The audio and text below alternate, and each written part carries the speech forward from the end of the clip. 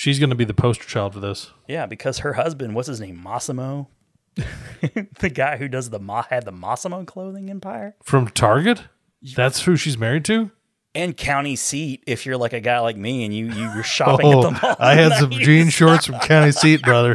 I had some jean shorts from the County Seat.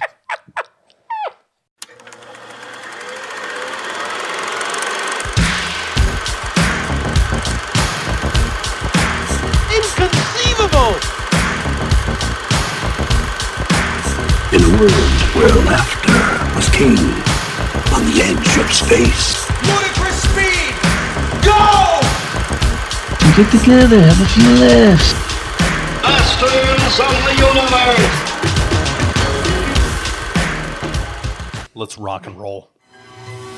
Welcome to the feature presentation segment, part of the show where I sing about movies. And in particular, this topic is going to be about 80s, the most 80s moments in film. Aren't you excited? It's the feature presentation. I'm Ed Libby. That is always a treat. It really genuinely is. Fantastic. Hey, welcome to the Cinemasters of the Universe podcast. I am one of your hosts, the Rental King, Ron Avis, the host on your left. And I am your host to the north, Adam Peterson. Hey, and don't worry, I've been drinking, folks. And I still know things. And outstanding. Okay, this is the feature presentation, in case you didn't catch that just from my beautiful singing intro there. That I'm just going to continue to do for the rest of time. Because I might have to obligate myself on something else, because as infrequently as we do movie Mad Libs, like I've only had to do that 6 times. Yeah. And I know that you've had to sing more than 6 times. Have I really though? I don't know. It's kind of close. It's not so lopsided, I don't think. Maybe if we just if what we'll do is we'll have a dedication to doing movie Mad Libs more frequently than we have. Yeah, we could do that. Because I have lots of books, and I'm gonna order some new ones.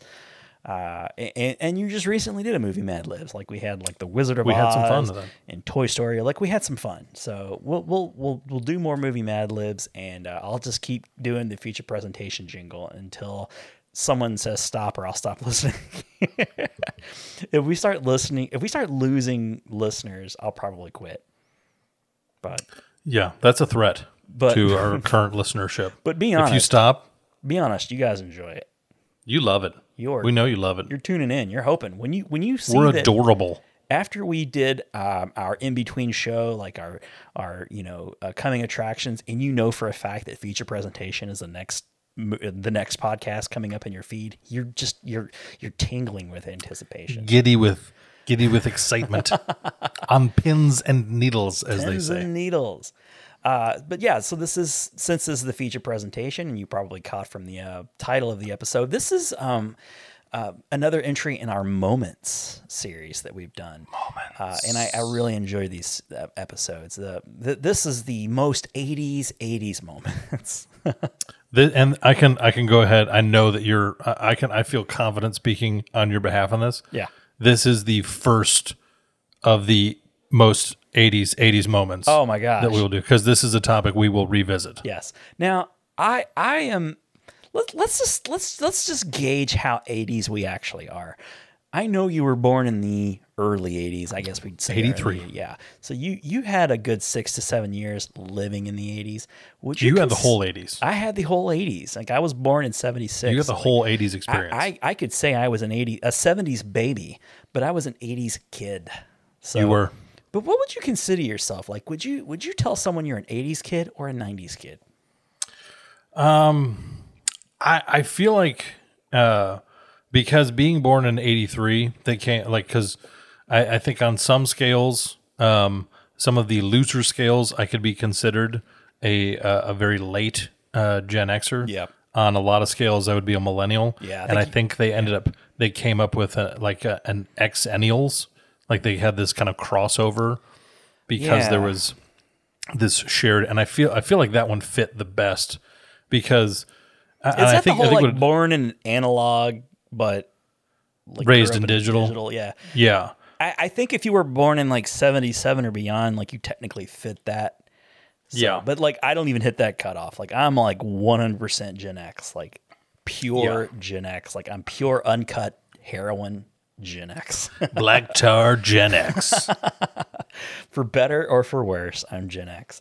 I would say you're totally millennial, but you have the heart of a Gen Xer. I do. I actually have the heart of a, what is the one before boomers? I have a really bad I heart. don't even know. Did I should they even probably say that? The greatest generation, whatever the Yeah, that might have been the silence great. Well, of no, I thought the greatest generation. You're right. The boomers were the offspring of the greatest generation. The ones who fought in WW2. WWII. That brings up a good point, though. You do enjoy a lot of older movies, so you're like pre-heart, like you have the heart of a pre-Gen Xer even. So I don't fit into a lot of boxes. it's that best people not would to try and typically wanna label put me. you. Don't put baby in a box. It's hard. It's really hard. Like if you want to, like, I think we'll put him over here. It's like, are you sure? Are you sure you want to do that? Because I might go over here too. I mean, he has fond memories of Jumanji as a youngster, but he also likes to watch movies from the 60s. I do. I love 60s movies. It's a Wonderful Life, one of your all-time favorite movies. It's a great. I watch it every Christmas Eve. And if you're a millennial, I can't say that would be on your top 1,000 list in most cases. No, I don't think because I think don't think there's the a lot Santa Claus might be the oldest Christmas movie you might go back to. which I that's the thing. I love that movie as well. One of your favorite movies. That one might be for the longest time. If I had to I might have to reevaluate at some point. But for the longest time, when people would say, "What are your top 5 favorite movies?" The Santa Claus made the top 5. Yeah, it's a good movie. It's a good movie. I've watched You're big it. into Christmas. I watched it the other day. I've noticed. Yes, But like as far as like 80s, like we have some clout, you know, like we have, you know, like you can look to us and go like, we know 80s movies. Like we're big into the 80s flicks. we're from the streets. Yeah, we're from the 80s streets, baby. Yep. The streets of St. Elsewhere is where we come from. And you know, I like to dig back into the 80s because the 80s for me, that's when I was like, I had an awakening for movies. So like it holds a very dear place in my heart. And you know, like I consider, like, you know, I was a kid in the 80s, but my post child, like, you know, like 12, 13, 14, like in the 90s, the early 90s, I was still very young. So like I still consider myself a little bit of an early 90s kid too. Oh yeah. If I may just kind of like extend a bit further. And I've always been very childlike. I've never grown up. I got a Peter Pan thing going on myself.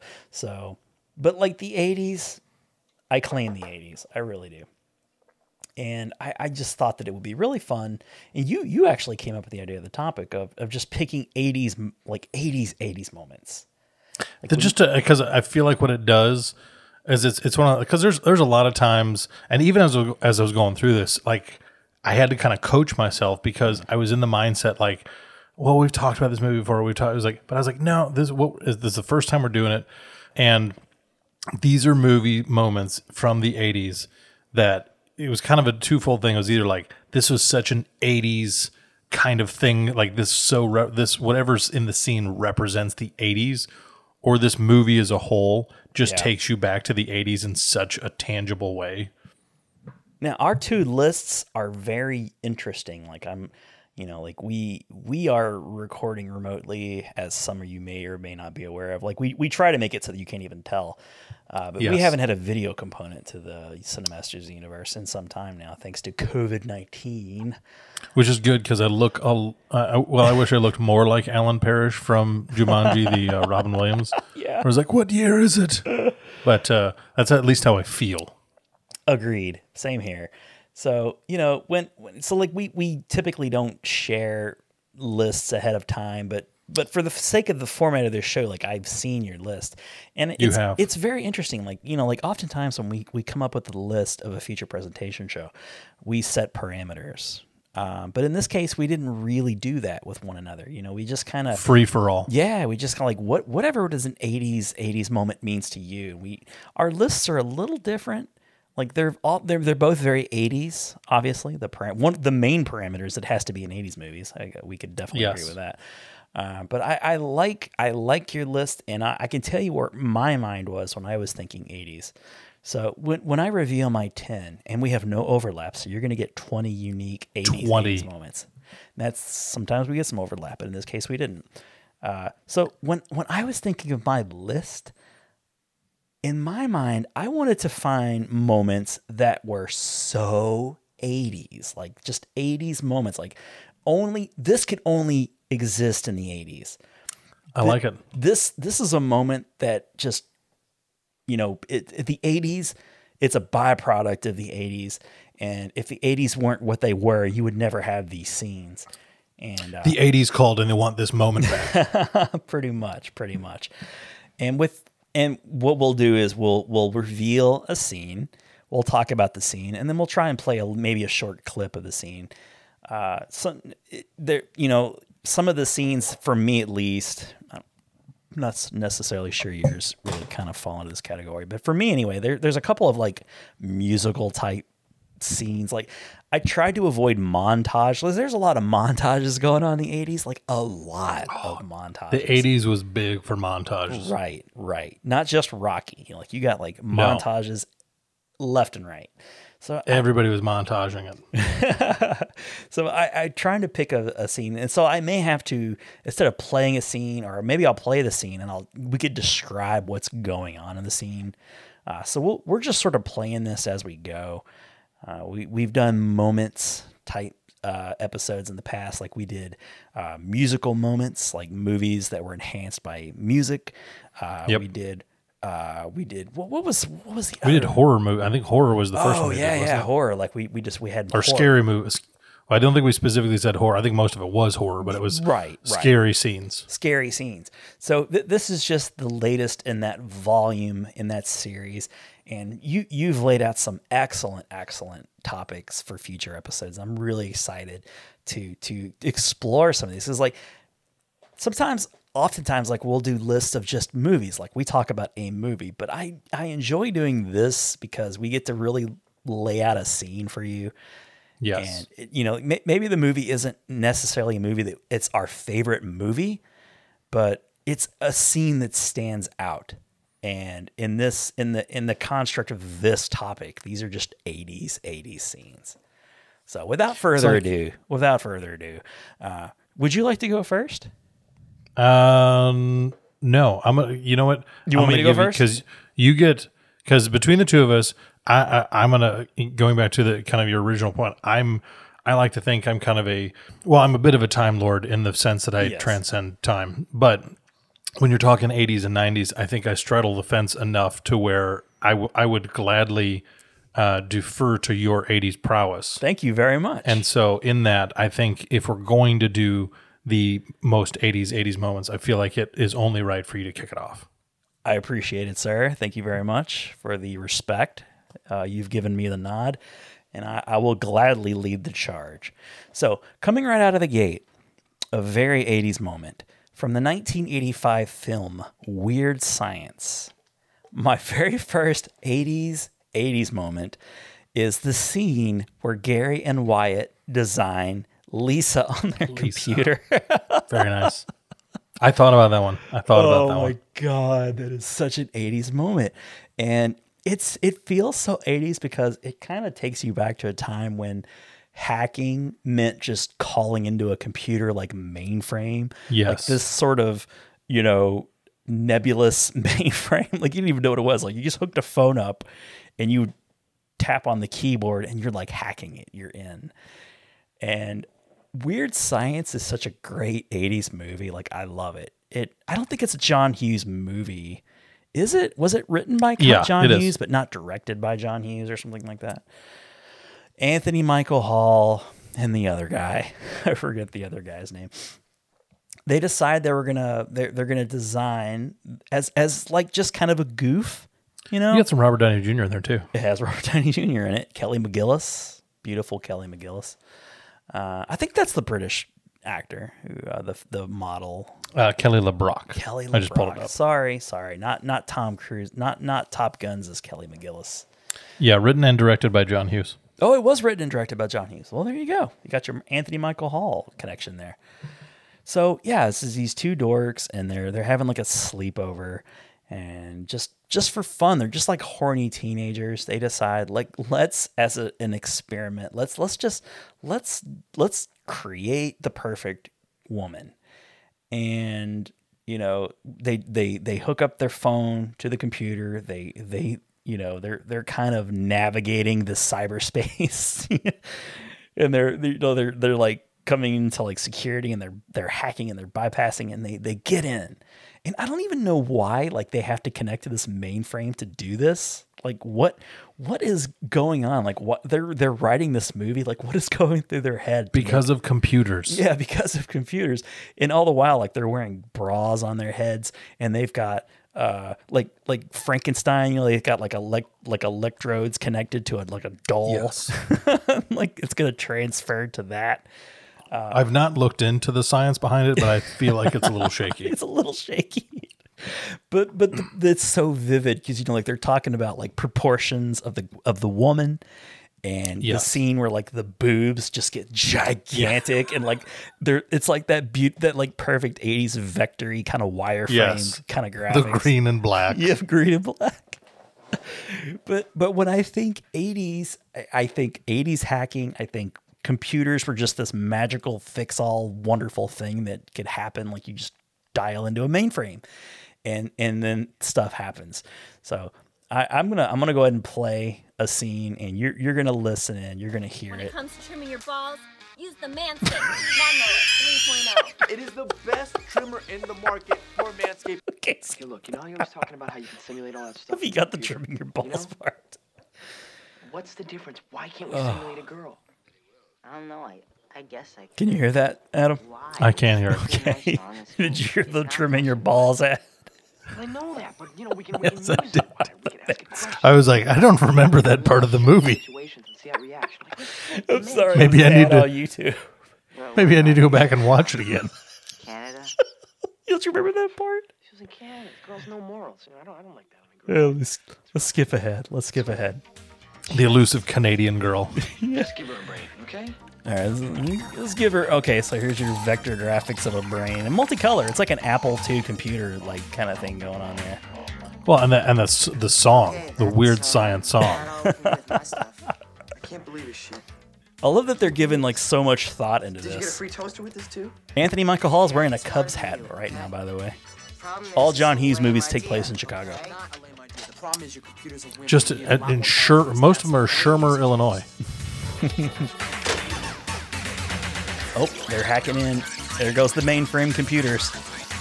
We hacked the computer. So stupid. They must have called Matthew Broderick first. Matthew Broderick did it more convincingly. He had a machine you could at least put a telephone on. You got the big access denied. So what do? He bowls his way through. Nice Exactly. That's how bowling computers sound. work. Anyway. Play the bowling sound effect, and that's how we'll hack. Yeah, but so that's just like a short clip. But yeah, I when I think most 80s moments, I just think about the part where the breasts get enhanced, and they're just huge. Like you said, the green and black wireframe. Oh, that is a very quintessential 80s moment. Ah, yes. So that's just leading things off. Now you have sort of an idea of where my head is at when I'm thinking most 80s moments in 80s films. For your number one pick. What I would like to acknowledge, and I think you did it perfectly, is if you're going to talk about the 80s, and here's a little sneak preview. There might be some more John Hughes that shows up in the list. Well, there ought to be. Yeah. But he was like the godfather of the 80s. If you're talking about the 80s, there's a lot of things that are hallmarks of the 80s. There's a lot of things that are like, this is so 80s. But if you're talking 80s movies, John Hughes, I think just you're hands down. So I don't think we could have started an 80s movie scene montage any better than with the John Hughes one. So thank you very much. Well done, sir. Thank you very much. I appreciate that. The first one on my list, It's one of those, I think, because it's another franchise that just calls back. It's funny because it's not set in the 80s at all. Right. But the franchise itself is another one of those hallmarks of 80s for me. And it was Indiana Jones. Yeah. And I think in the entire catalog of everything Indiana Jones, there's there's a handful of scenes throughout the 3 Indiana Jones movies that count. Because there are 4 of them, but 3 of them count. 3 of them count. Yeah. Yes. We try not to talk about the Shia LaBeouf. Yes, that one that happened. That one, swinging but on vines, monkeys, and bullshit. I think the thing is in a similar fashion as how we kicked off this podcast, the way that they kicked off the entirety of the Indiana Jones lore, the opening sequence of Raiders of the Lost Ark with you got the Paramount logo, for God's sakes. And you get you get the little golden idol, and the giant boulder. Yeah. And it's been parodied by so many different things because I was going to say, such... you can judge an 80s moment strictly by how many times it's been parodied by Weird Al Yankovic or others. Yeah, I mean, it's one of those, like, I think even, I mean, it's by people who were either long before or long after the 80s, because you could go on the YouTubes and see people, because kids today love to react to things. Mm-hmm. That's what they do. They're like, hey, here's a thing that was, could you react to this thing? Well, certainly. Yeah, totally. This is one of those, I feel like, if you got some kids together, like, oh yeah, I don't know if I've seen that movie, but I know this scene. And I think it's just one of those, like, why Indiana Jones just will forever transcend time is because of this scene. There's other ones. There's, the whole Kali Ma thing from Temple of Doom. And I thought about that one, but it's this one really just embodies Indiana Jones. Cool. So much better. Should I play the scene? Go for it. All right, let's play the scene. I think it should kick off with the idol. Ball shave. We're going to get some shaving down. Sexier if it's true. Manscaped. This episode's brought to you by Manscaped. The unofficial sponsor of this episode. No, this is the classic scene where Harrison has the bag of sand. The bag of sand. He's sort of gauging the weight of the idol, and he just replaces it. And you get that moment where he's like, I got this.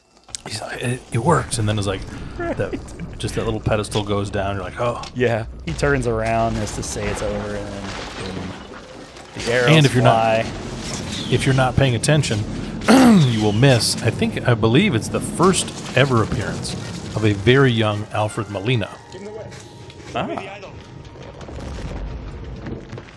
That's him right there saying, "Give me the idol."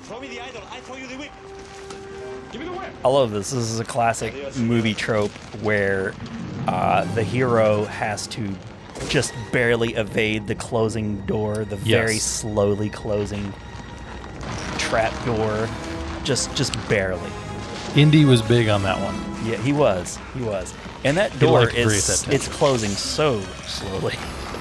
Very like, oh, you got all day, man. They no, cut you're back fine. to the scene 3 times, and each time the door is higher. You're like, wait, is it opening? It might be opening. Maybe I don't have to worry. This is a classic scene in a classic movie series. And of course, you got the wax figure. I don't know what that is. I guess it's like a dummy. It could the just spikes. Be yeah. Maybe Alfred Molina had a twin that they murdered in that scene. This has to be the scene you're talking about, though, with the gigantic rock rolling down. Yes. The rock rolling down. This is a very 80s moment. Oh, it was so perfect. He's running through every single spider web there is. He runs through all the webs. He got them all. And then, of course, he comes out the other end where his rival is waiting for him. So good movie, great flick, great scene. Love it. Indy was he's one of those 80s icons that will, and it is. The movie that dealing with Nazis. More Nazis. I feel like it's unintentional. Like, if anybody's tracking it, the amount of times that Nazis come up on our podcast is just. There's a lot of movies about Nazis. We do not condone. We are anti-Nazis. No, we don't. Just so it's Just so it's on the record. but we are anti-Nazi. We're anti-Nazis. Yeah, we're anti-Nazi. just so you know. But on the other hand, great villains. They do make for great villains. They're like the perfect antagonists, you know? Whether it be old school Hitler Nazis or the neo-Nazis, you know, just any kind of Nazi fits the bill if you need a bad guy.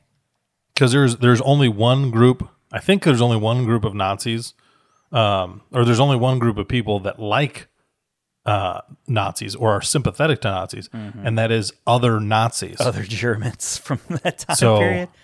Also, so just soup kitchen owners. Yes, Manhattan, early 90s. Yes, also sympathetic to the to the Reich. Cause, yes, the Aryan Nation. That's a good one. All right, so I guess we'll move on to my number 2. Let's do it. Okay, so my number 2 most 80s moment is a little flick from 1987, starring Arnold Schwarzenegger and Jesse Ventura, Shane Black, and others. Carl Weathers. Yes. You son of a bitch. Like they clasp the hands. That's not the moment. But no, my second most 80s moment is when Shane Black is talking to Jesse Ventura. You know the beginning scene where they're sort of, you meet the crew, Arnold Schwarzenegger's crew, and they're kind of like, they're kind of landing and they're taking over like the base, like, you know, that whatever operation it was in some sort of jungle base. And you kind of get to meet all of the characters, you learn what they're about. You see what kind of gun that is that they prefer. Whatever. Shane Black has like the grenade shooter, and like Arnold's just like an AK guy with like totally, you know, like a kind of missile launcher thing on the bottom. Then you got Jesse Ventura, who's probably my favorite. His weapon of choice is a fucking Gatling gun, designed normally outfit like a helicopter would normally. Yeah, you put that on a helicopter. That's not something people are walking around with. Gatling gun around. Yeah, you don't have a concealed carry for that one. But my favorite 80s moment from Predator is the scene where it's during the raid, and Jesse Ventura is hit, and Shane Black comes over to him, and he notifies Jesse Ventura that he's hit, and he's like, "You're bleeding, man." And Jesse Ventura just spits out, he gets that line, he's got like the tobacco, and he goes, "I ain't got time to bleed." And like nothing like just screams like 80s machoism more than like Jesse Ventura telling that he's Jesse the Body Ventura. Yeah, he doesn't have time to bleed. He's clearly bleeding, but just by the sheer macho-ness of his wrestling DNA, like just the blood, like I don't have time for this. No, he doesn't. Just scab over already, will you? Because I don't have time to bleed. Before Let's that, begin the healing process right away. Before that internet lady was like, "Ain't nobody got time for this," Jesse Ventura was like, "No, I've already explained to you, I don't have time to bleed." No, exactly. I got time for a lot of things. I got time to, you know, like reorder the Sunday paper. I got time to shoot this gorilla guy, you know, with rockets up the ass, but I don't have time to bleed. Exactly. No, I'm gonna bleeding's not on the list. And play that scene here. So yeah, there's just a lot of gunfire, a lot of shooting. Son of a bitch is dug in like an Alabama tick. Alabama tick. You're hit. You're bleeding, man. I ain't got time to bleed. There it is. Such a great line. And that's Shane Black of Shane Black writing fame, by the way. The guy who did Iron Man 3 and he later did he did his own Predator. He did his own Predator. Yeah. A couple years ago. Yeah. So which was a solid entry into the franchise. I dug it. I dug it a lot. But yeah, you know, like when you're talking 80s, you gotta talk Arnold Schwarzenegger and just like your stereotypical like macho movies. The Predator just fits the bill, and you know, like I ain't got time to bleed. It was just like the pinnacle of macho, and you know he was in other Schwarzenegger flicks. Like he played, what was it, like Captain something or other in like The Running Man. The Running Man. Yeah, forget the guy, but you know I dig Jesse Ventura, and he was the governor of Minnesota, of course. Jesse the Mind Ventura at that point. At one point. But to me, he'll always be the body, and he'll always be that character from Predator with just waltzing around with his Gatling gun. As you do. Speaking of Gatling guns, have you ever seen that like footage? Let's get topical. You know, you got the Tom Brady was he signed with the Tampa Bay Buccaneers. He's a Buck now. He's a Buck coming out of retirement. You got the Gronk. He's gonna be throwing passes to the Gronk like he did back in the old days in New England. There's a wonderful video on YouTube that you can search for where Gronk is holding a Gatling gun and he's firing this I believe thing. I've seen that. Yeah. he's only like a guy like Gronkowski is strong enough to just sit there and hold this damn thing as he's just firing away. And it's just like pure internet bliss. I love it. It really is. It's like just watching that gun. You're like, I could watch people fire this gun all day long. This is what the internet's all about. Yeah. All right. So that was my number 2, sir. What's your number 2? Here, because of that, I'm gonna switch it up on the fly here because I'm gonna jump down to, since you have my list, I'm gonna go down to 3. I'm gonna switch 2 and 3. Oh, so we can keep it. I see what you're doing here. We keep it kind of topical because the lead in you had Jesse the Body Ventura in the Arnold Schwarzenegger vehicle, and I thought about going Predator. Yeah, and it was one of those that wasn't necessarily like I think Ron's gonna go Predator, so let me go a different direction. But I was thinking about it. I was like, you know what? I'm going to go with Schwarzenegger. Yeah. Because just the 80s were such a great time for just over-the-top, ridiculous action movies. They really were. It was it's peak. It was the time. And I mean, like when you watch action movies today, we're so spoiled with everything that goes into it. I mean, you have like military consultants and combat, like everything is perfectly choreographed and all these people things. They take things seriously, like Tom Cruise, Keanu Reeves, like they go to like boot camps and stuff to be realistic. Everything is, I mean, to the tiniest little detail. They're just so much effort and emphasis poured into these action movies that we have today. Even the ones, I mean, like Hobbs and Shaw, which I can't ever plug enough. I love that movie. That's good. Totally over the top. Totally it's ridiculous. Very cartoony. It's like an 80s spirit to it. It very much has that. Thanks to The Rock. Yeah. I feel like he is the second incarnation. I would love to see him kind of, take over that mantle of kind of like the Expendables and bring back a heyday. Well, remember the scene from The Rundown where he sees Arnold Schwarzenegger. Oh yeah, passes him in the very beginning. That was very much supposed to be, I think, like a passing of the torch. Yes, Arnold acknowledging that The Rock was like the new thing. He's the up and comer, and right, and so we have this even in the cartoony sense or the outrageous sense of some of these action movies. There's still the production value is so over the top. It was like when you go back to the stuff that we had that was in the 80s, and you're just like, this is, I mean, it's a free for all. It's like they got guns and they got giant guys, and they're like, just go around and shoot whatever you can. Muscular guys with guns. That's what fans in the 80s just ate it up. Oh, and Schwarzenegger, I mean, all the guys had the one-liners. Yeah. I don't know if it's because of Schwarzenegger and his accent or what, but he just had so many, because I thought about going with the line from Commando where he, he's like, oh, you remember when I told you I was going to kill you last? Yeah. And I lied. It was like, that's such a great scene. But when I was thinking about Commando, I just landed on, there was something so incredibly 80s about him putting all that body paint on. Yeah. That's supposed to make him look camouflage that does not at all. Very it's 80s. That's like something out of a video game for sure. And he's loaded up with guns and he's just running across open yard as guys are shooting automatic weapons at him. I mean, hundreds of guys, it feels like. Not and no one even comes all. No one comes close to him. I mean, he's shooting guys left and right. And he's a like, huge target, by the way. Oh, he's massive. Not so much not as a very scratch. Fast. No. And so he's not zigzagging or anything. That whole scene. I mean, I think it's really like the ending of the film. So it's like 10 to 15 minutes long. Is this the scene where he pulls up like in the boat or whatever? This I think has I think it has him, because I pulled it up real quick. I think it has him.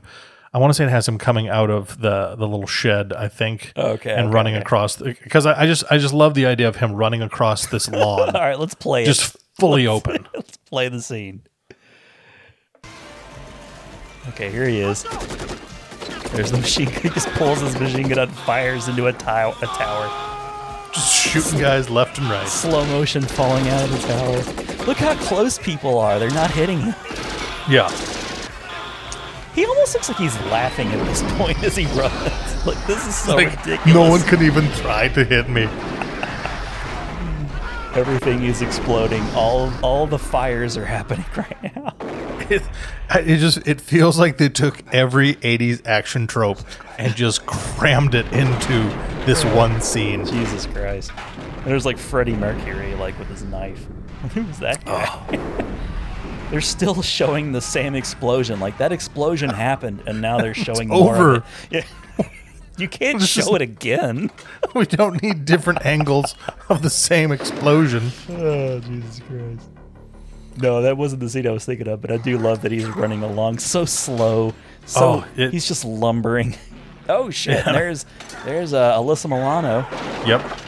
Very 80s. It's an 80s Going bonus. to rescue his daughter. Mm-hmm. Is it the president's daughter? No, it's his own daughter. It's his own daughter. It's too bad it wasn't the president's daughter. That would have only amped it. That would have made it even better. It's like, I have to save the president's daughter. He's carrying that goddamn rocket launcher. Like a lunchbox. Hey, wait for me. I have to set this up real quick. Please don't shoot me. Have you seen, like... Okay, so you know like how the iPhones look now, right? With like the 3 lenses. Yes. Oh, have you seen that the camera Commando case where he's holding up the rocket launcher? That was like for a half a second. I was like, should I upgrade my phone just so I can get that camera case? So I can get that case. It's so good. Do a Google image search of like Commando iPhone case. Yes. You won't be sorry. It is fantastic. All right, so this is just more of the same. He's just shooting so many rounds. And it's just gratuitous shooting dudes at this point. running on explosions and falling off. We need 50 more guys to go get shot by Arnold Schwarzenegger. All right, I'm next. That is a very 80s moment. Thank you, sir. Oh, gosh. So moving on to my next flick. So this is a comedy. So, you know, in our 99-cent rentals, and even prior to that when we did Who Played It Better, there was a theme going on that you had adopted, and part of that theme was Chevy Chase.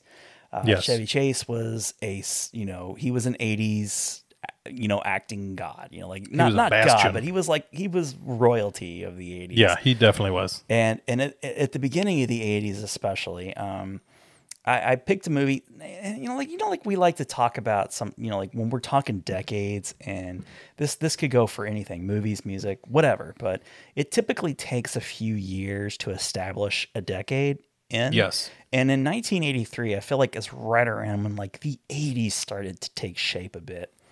So I chose 1983's Vacation. Yes. And for my 80s scene, it's the scene where Clark is driving down the road, and he's got the station wagon and the family in tow, and his wife, Beverly D'Angelo, she's kind of asleep in the front seat, and alongside him pulls just the quintessential 80s babe, the beautiful Christy Brinkley. And, she's pulled up, and she's got like, she's riding along in a Ferrari, like a cherry red 308. Total 80s car. Oh my God. Just like dream car from the early 80s.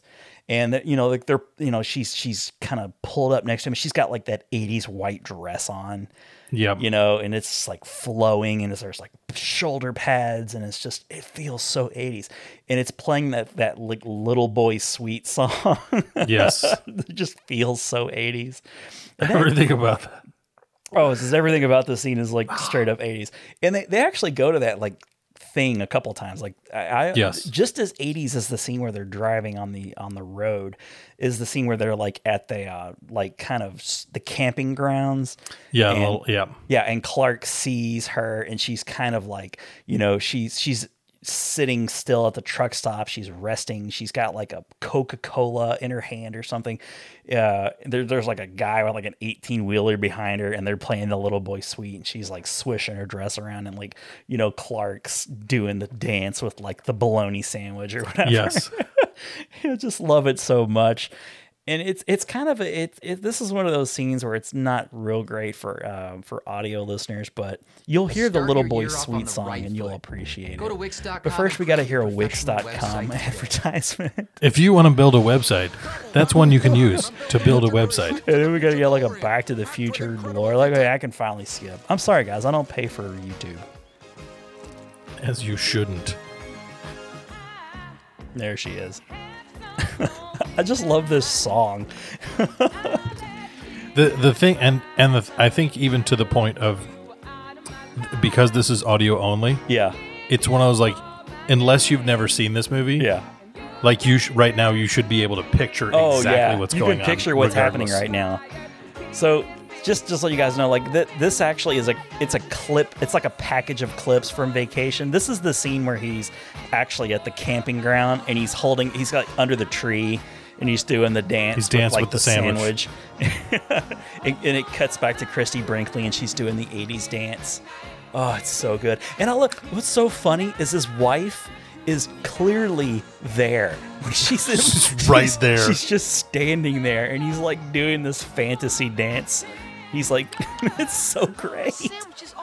Of course, there's Anthony Michael Hall again as Russ. Oh God, the dog went on the picnic basket. That I almost picked that scene for that line. Is there any more 80s person than Christy Brinkley? I mean, like, for God's sake. I don't know that there is. Yeah, maybe Brooke Shields. Brooke Shields could possibly challenge that. But yeah, the Little Boy Suite is one of my favorite. Like, Vacation is such a great 80s comedy. And if we ever do like franchise, like an episode dedicated to franchise, Vacation's like a dark horse for me. I think we could easily do an episode on Vacation. Oh yeah. So, anyways, and by the way, like apparently, the is it the Pointer Sisters? Like, I'm so excited. Is that who did that song? Like, I'm so excited. I think so. And I just can't. I think that scene originally had the Pointer Sisters. Like, I think that was supposed to be in that scene. And it may be one of those situations too where, you know, when you like you watch a movie and maybe in theaters or you watch it on TV, and sometimes you get like different cuts of movies and you don't, your brain's kind of fuzzy. Like, did I actually see that? This might be one of those situations where in theaters, maybe they did have the I'm so excited scene, because if you think about it in your head, can't you also imagine that song where like Christy Brinkley's totally, you know, driving by him in the car and she speeds past him, and then like, you know, he's desperately trying to keep up in the Griswold family truckster, you know, he's like, oh, absolutely, flooring it in like until the point where he puts his family in jeopardy because of the damn semi truck coming the other way.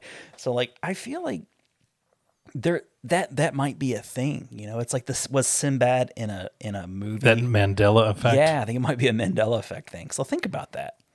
That's I almost went with the scene with the sandwiches, just because I love that he almost doesn't really even break character when he's doing the dance. Yes. He's like, oh, the dog wet on the sandwiches, and he just like tosses the sandwich like, oh, this is gross. But he's like, I don't want to lose this moment with Christy. No, and I love that he's dancing with the sandwich, like he's using the sandwich as a prop. It's like, yeah, people dance with sandwiches, right?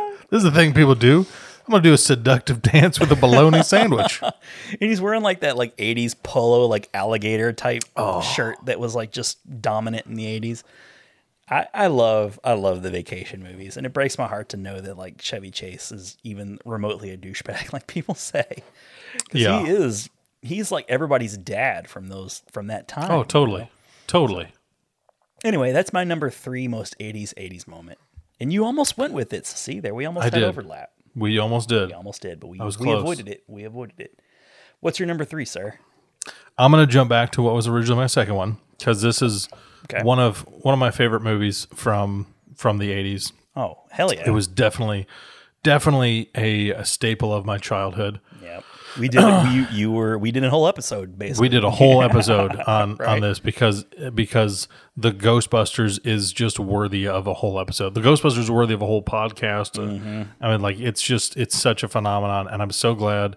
I know it got pushed back, but I'm so glad that we're still getting a new Ghostbusters entry. It'll be worth it. It'll be worth it. It'll be worth the wait. because it's going to be so good. Yeah. But I think in that, when I go back to the 80s, for me, the Ghostbusters, I mean, there's so many moments in Ghostbusters that are so just iconic in that film, and with that movie being so iconic to the 80s, it just, to me, represents so much 80s. But I think when I go to it, I had to, like, that moment when Ray's like, oh no, I'm sorry guys, I didn't mean to, and they're like, Ray, what did you do? It just popped in there. What just popped in there?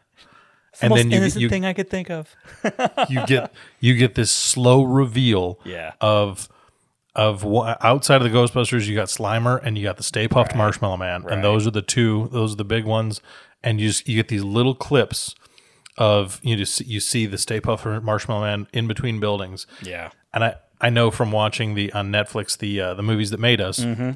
This was one of the scenes when they were doing test audiences that they actually had the special effects. They had it mostly ready, right? Yeah, they didn't have the final reveal. They didn't have the big, here's the Stay Puft Marshmallow Man, but people were so enamored with the idea of this movie and what it was going to be that even just those little shots of seeing the Marshmallow Man head in between buildings, people just lost their minds. From the same documentary from the Netflix, the movies that made us special for the Ghostbusters, I also learned that this is one of the few scenes that made the cut from Dan Aykroyd's like crazy script. That, from his original idea of making the Ghostbusters, and then he and Harold Ramis and maybe others, like they kind of retooled it to make it a little more grounded.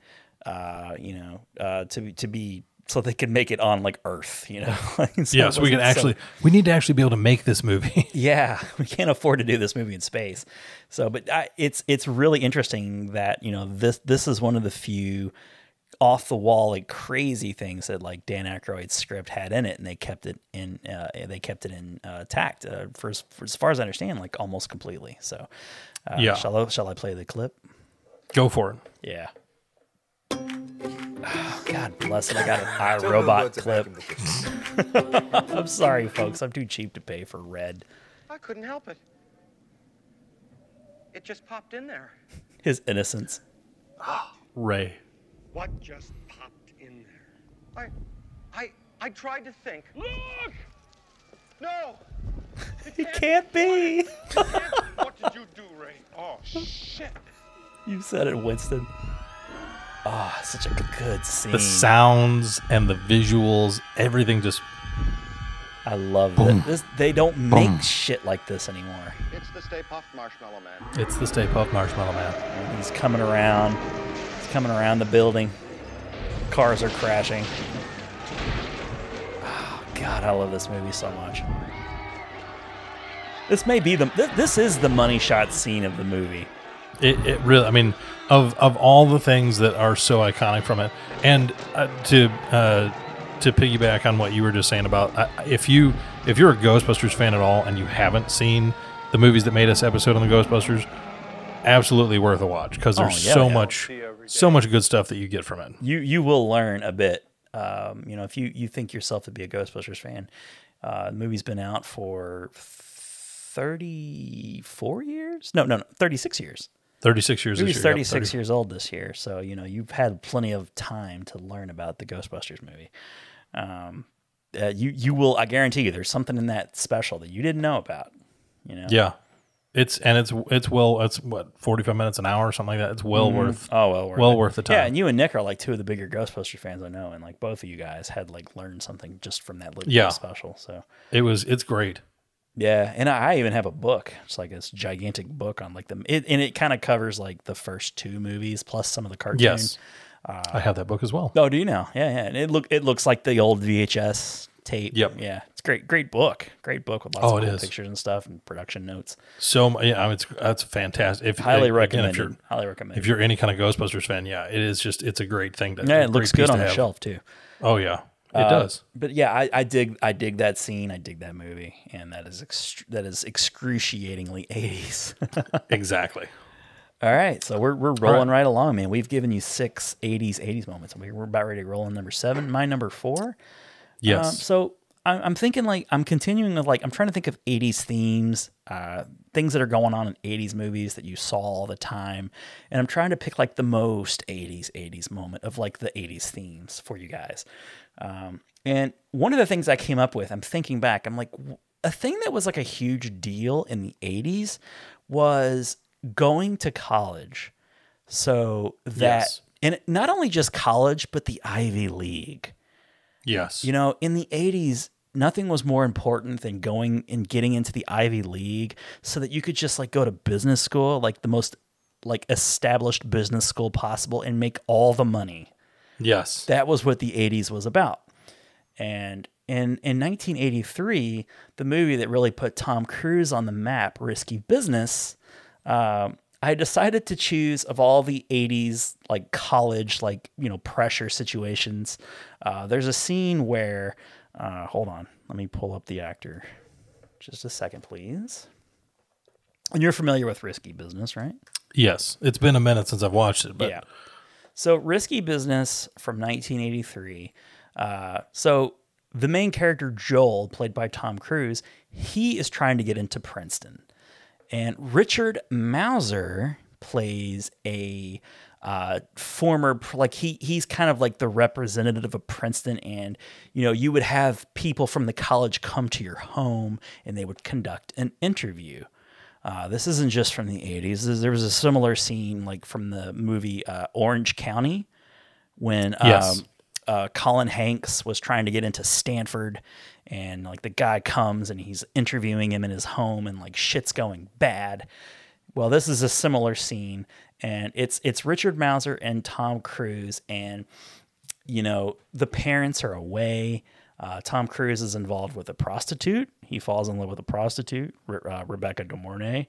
as you do. She loosens him up, you know. She makes him into a man. I guess is kind of the theme of the movie. And which, if you think about that movie, it's really very 80s indeed. There's totally. Yeah, you know, like the parents, like they're kind of like, again, I think it's Chicago. It's in Illinois. And Tom Cruise, like the family has like the Porsche in the garage. They have this priceless Fabergé egg. That's like because that's the thing that you would need to have. It was the thing like most upper middle class families would have a priceless Fabergé egg sitting above the mantle.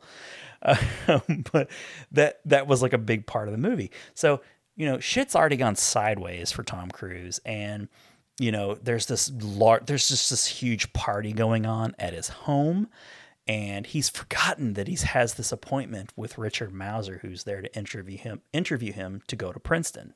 And that's just sort of the back. That's just to give you a little backstory of the scene. So I'm gonna go ahead and play that scene. And it's just so 80s, and it's great. Sweet home. But of course, we have to have an advertisement for something called The Room. Okay, here we go. All right, so they're in. Now you've taken your SATs already. I love Richard Mauser, by the way, in License to Drive. He played the dad. He was a great 80s dad. Very much so. Taking notes again. Tom Cruise Now, is your so grade point young average looking. is 3.14. Your class rank 52, which places you in the 84th percentile. Is that correct? Joe, listen, this is my cousin Ruben. But do you know what I mean? This was just like so emblematic of the 80s, like the pressure of getting into that Ivy League college. Oh, absolutely. I mean, that was, if you're going to a college, it was kind of like, you know, what's the point of going to college unless you're going to an Ivy League one? Right. To major in? Business. And you know, Richard Mauser smugly sitting there with his manila folder and all of Tom Cruise's, like, you know, extracurricular activities and his accomplishments. And Tom Cruise, just in that wily, you know, cocky young energy that he had in the 80s. The Top Gun, the cocktail, he was the youngest and best everything. Yes. County Science Fair.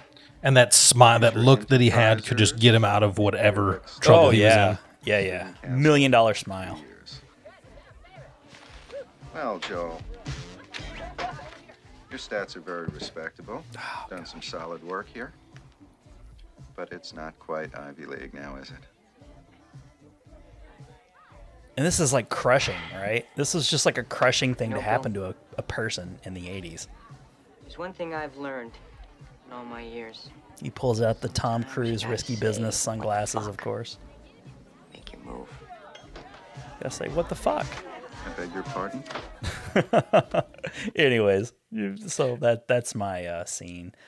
He's such a kid there. I mean, that's one of those, I think that's one of those things that's like even listening to him. He's a baby you're face. Like, you're so, I mean, like, because, I mean, and that's, I think one of the credits to Tom Cruise, because I won't say he really went away, because it wasn't like he started making crappy movies and nobody cared about him anymore. Right. He kind of had that weird, like when him and Katie Holmes first got together and he was big in Scientology. Yeah. He wasn't very marketable. Crazy there, a little nuts. Yeah. He had and to take be a couple fair, years like off. I feel like people were happy to knock him down. Like people were standing in line to knock him down a little bit too.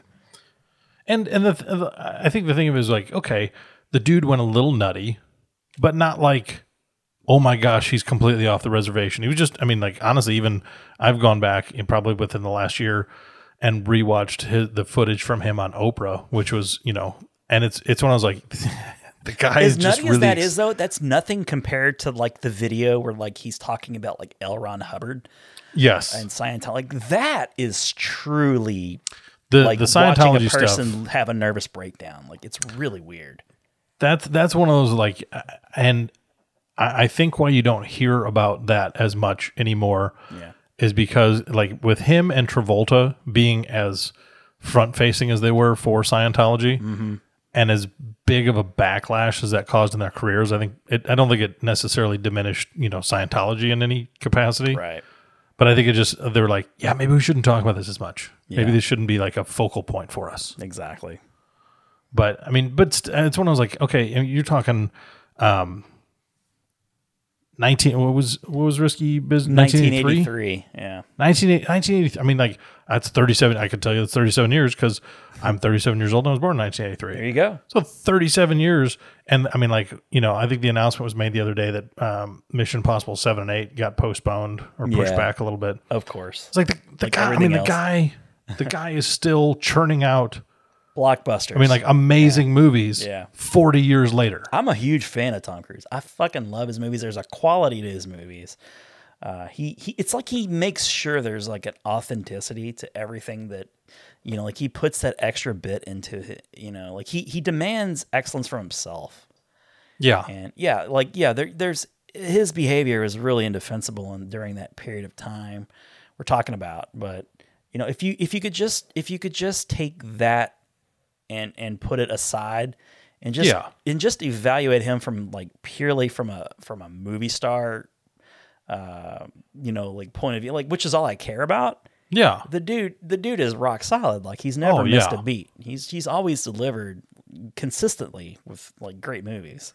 And I mean even like I think a couple of the ones that pop in my head in like the early 2000s that were like Vanilla Sky was a little weird. Was pretty weird. Yep.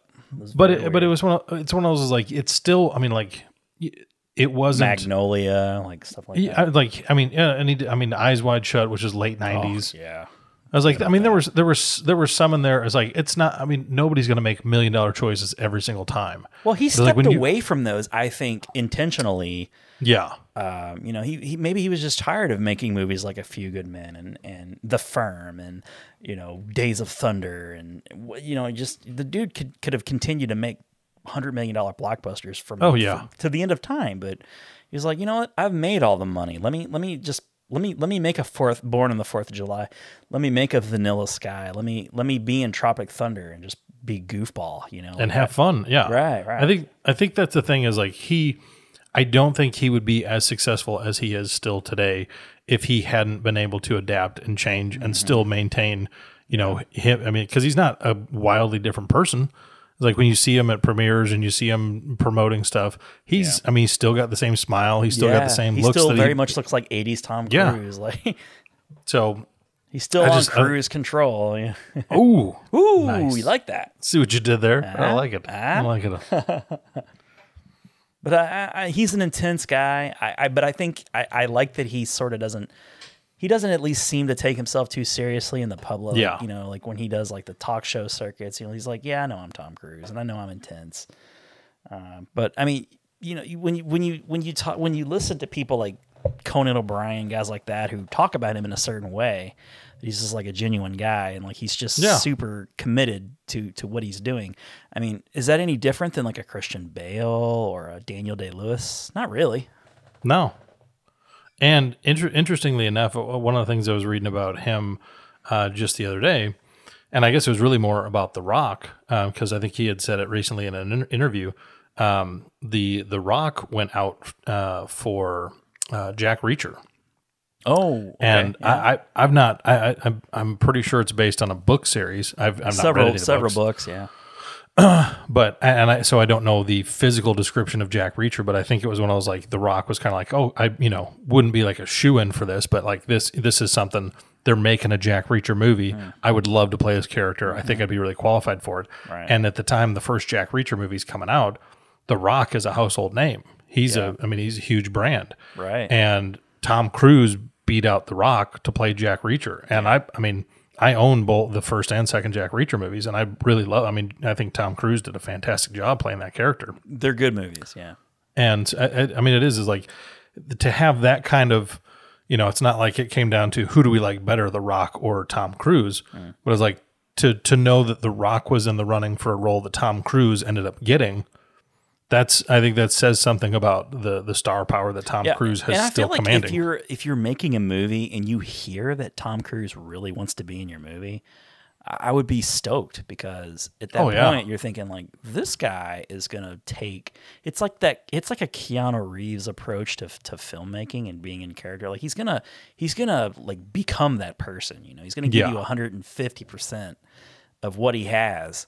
Not that The Rock doesn't, because I bet he does too. I mean, I've seen his Instagram videos and shit. Like the dude lives in the gym and he's like completely dedicated to I mean, like I love The Rock. I'm a huge Rock fan.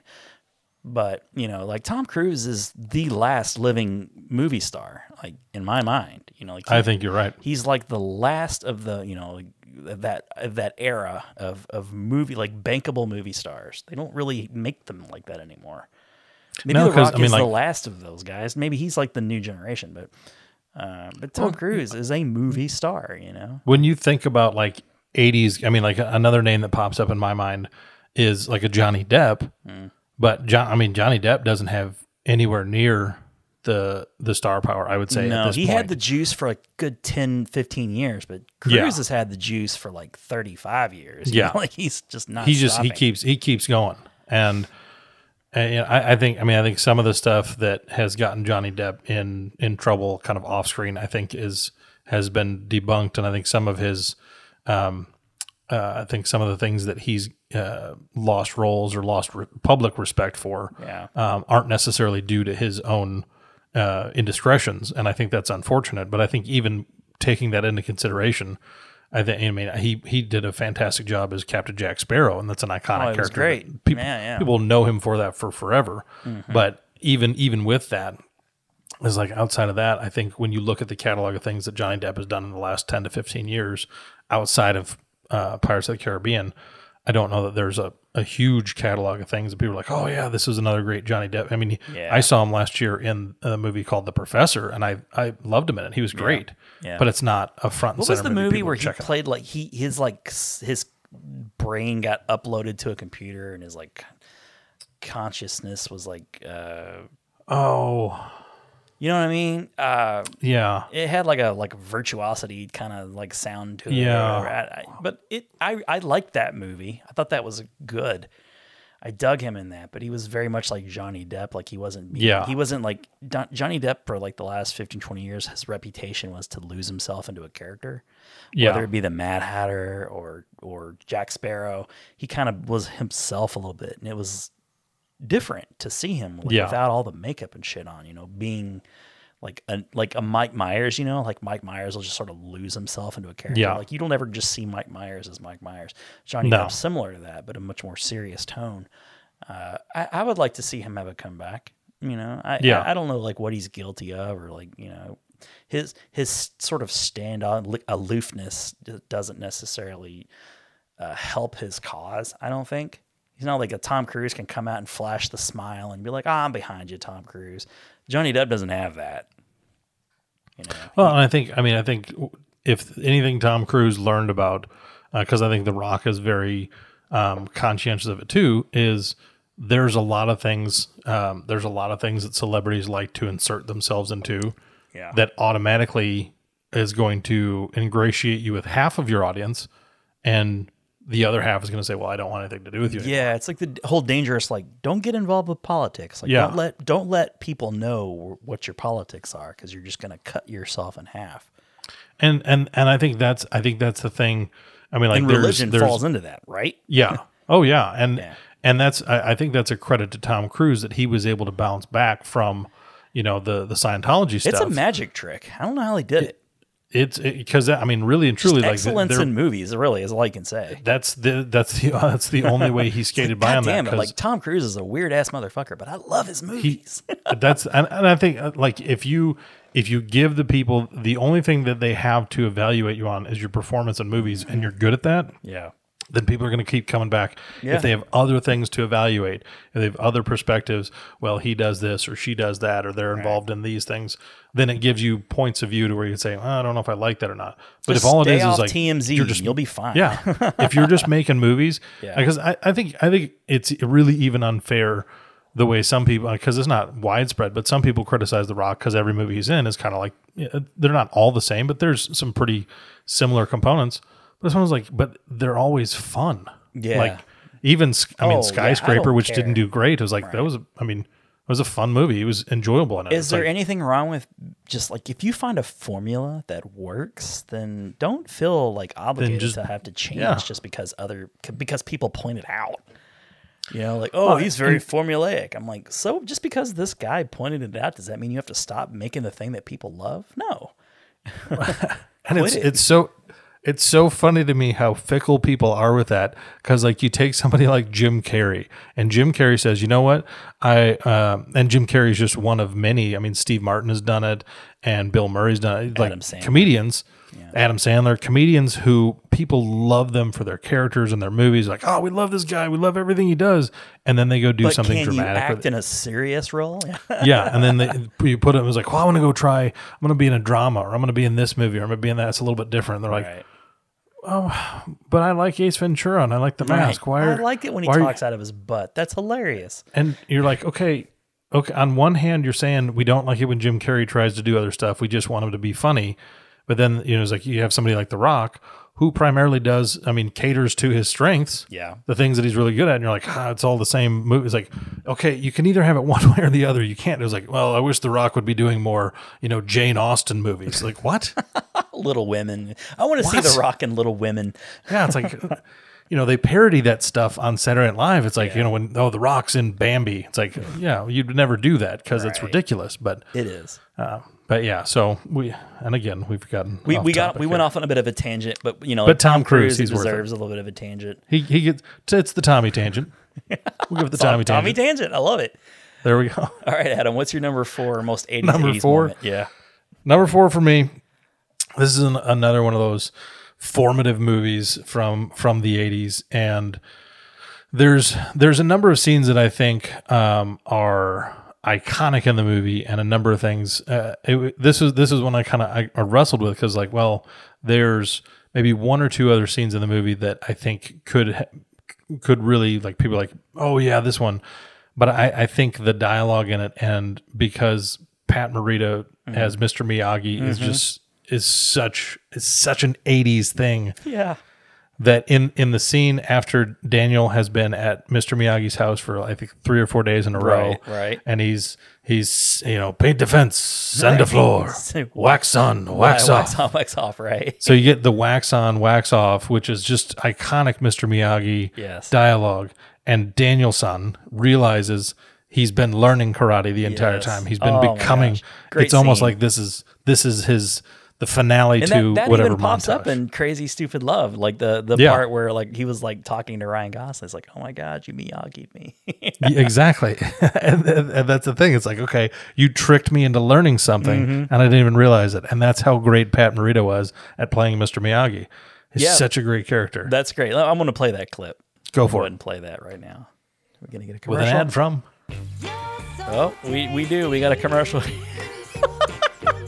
What is this ad for? French's yellow plastic like mustard commercial. Really? Mustard. Mustard is advertising. I'm so sorry about that. I'm what?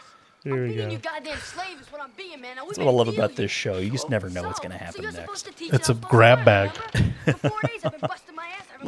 Listen to how young Ralph Macchio sounds. I learned how to sand your He's 32 years old right here. He's 106 years old. He's collecting. He's on Medicare at this point. Medicaid. He's actually been dead for 4 years in this scene. What? Come here.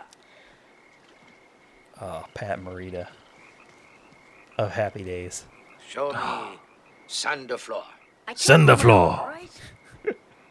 You know, he And I doesn't love it talk too. like this at all in real life. Like he was like born in America, like grew up in Oh California. yeah, and look at like what was the movie he did with Jay Leno? I remember they used to do Doritos commercials together. Yeah. What was that? One of those Collision Course. Yes, one of those.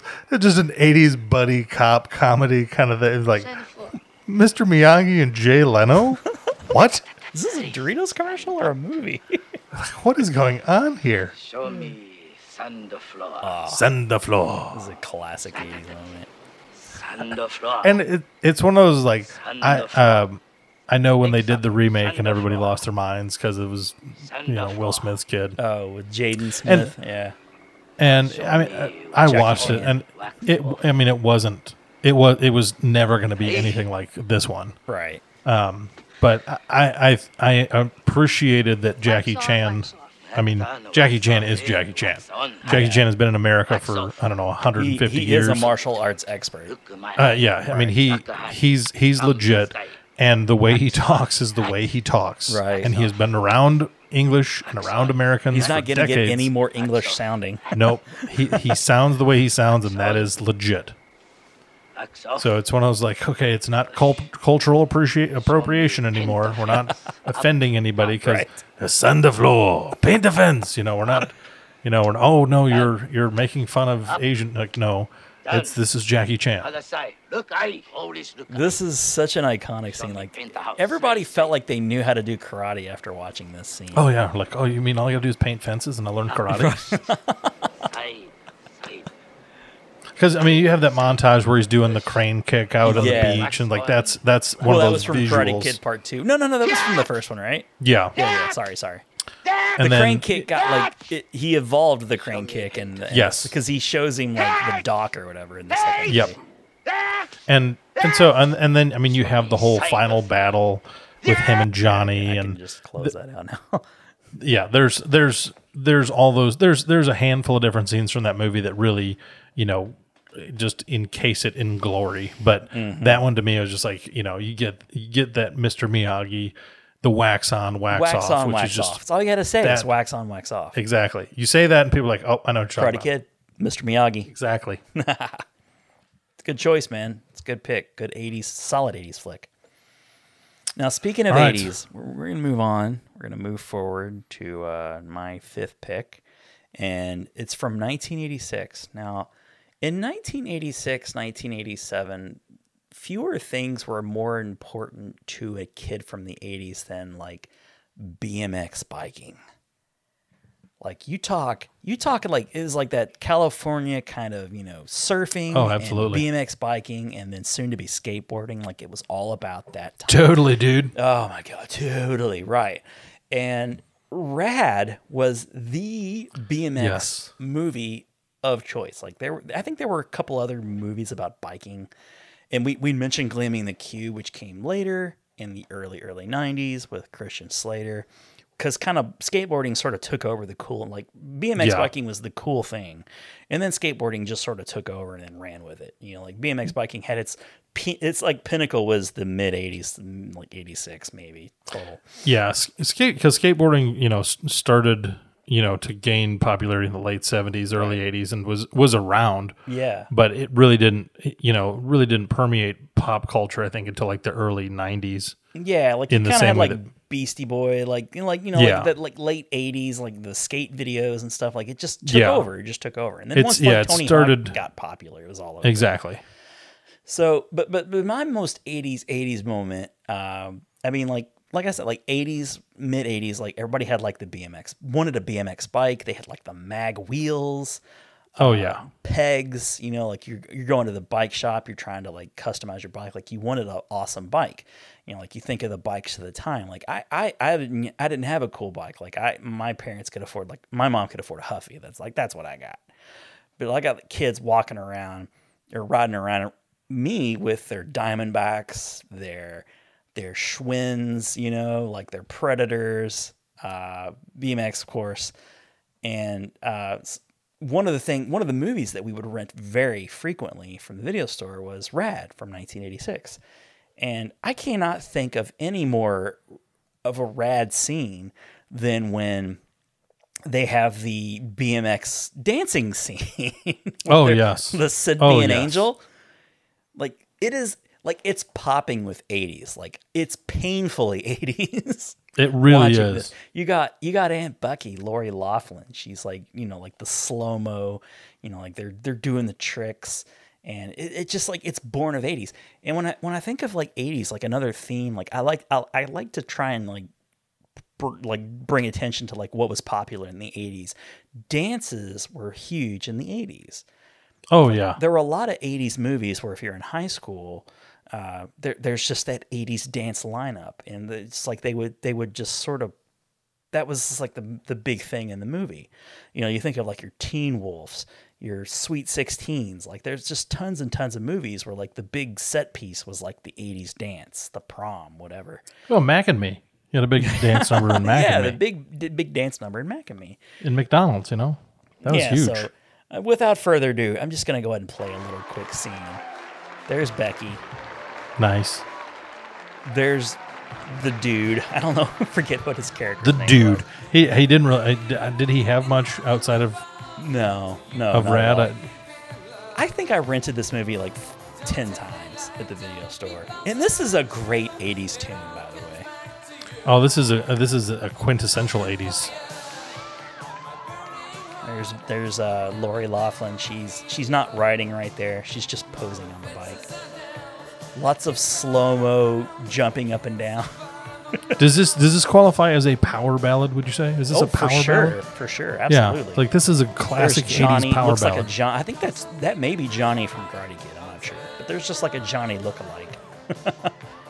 Oh my God! I just want to ride a bike right now so bad. I don't know. What factory is he in? I don't know.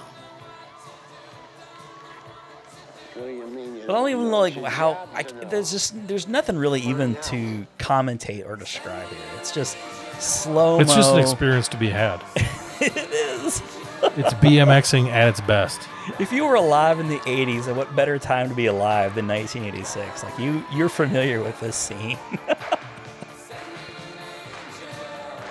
This song also plays in a montage in the 1989 comedy classic Young Einstein, where Yahoo Serious is trekking With Yahoo along. Serious, I was going to say Yahoo Serious? Yahoo Serious is trekking along the outback, and this song is playing.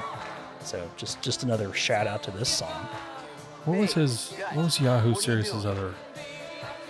Young Einstein and Well, he I think he did a couple other things and then became like a politician or something later in life. that would be fantastic. if that really happened, that makes me Sometimes so you get happy. Yahoo Serious and like Carrot Top mixed up, so you're thinking like chairman of the board, like that whole thing. Oh, Norm yeah. Macdonald. Couldn't you see like someone easily mistaking Carrot Top and oh my God, slow motion jumps? Oh, it's beautiful. Look at those wheels. 80s glory. That is what you'd call an endo.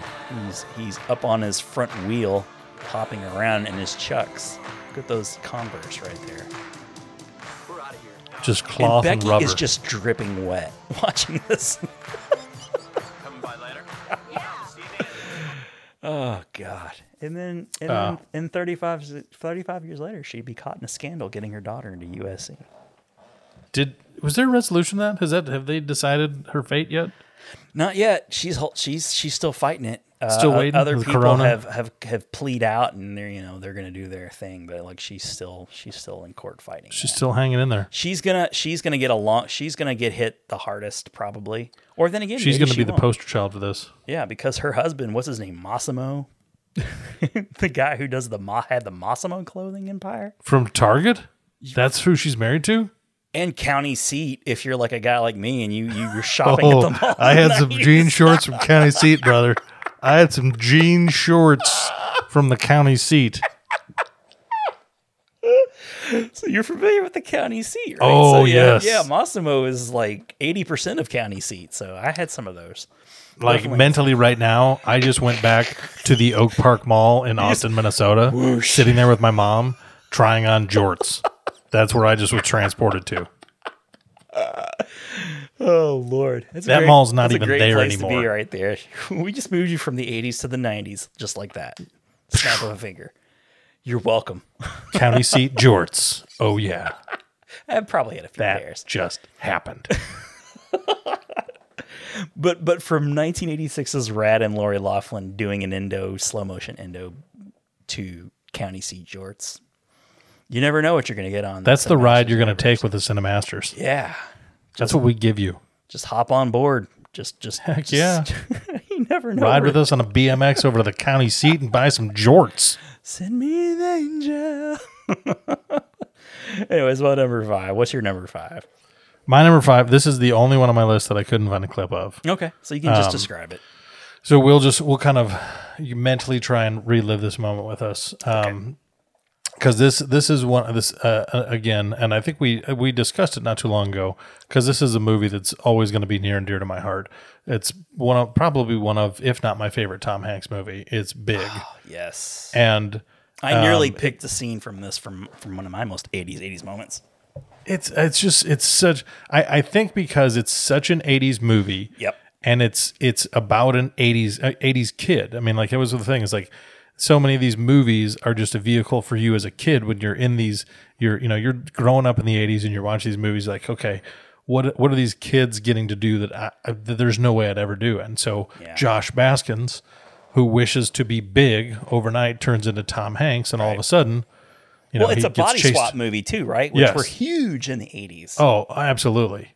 He gets chased out of his home by his mom because she doesn't recognize him because he's not her child. He's a grown anymore. man. Yeah, he's a grown man. Just like shows up in her house, like wearing his tidy whities one day, freaking her out. And so, and you've got that classic trope from the 80s: the kid goes missing. That was a big thing. Kids missing children. Kids missing children in the 80s for sure. That was a huge thing in the 80s. Still is, but it was a big thing in the 80s. I love that 80s best friend with the spiky red hair and the little bit of a Moatissimo in the Billy. back. Yes, Billy was great. That is the quintessential late 80s best friend right there. I wanted him as a friend. He was fantastic because he was, he could turn on the charm. So, moms and dads, they still like it. But he was street smart. He was savvy. Yes. He was a man about town. He knew things. Exactly. And so when Josh is freaking out, Josh is a little bit naive, a little bit of a, he's very much he's a little green.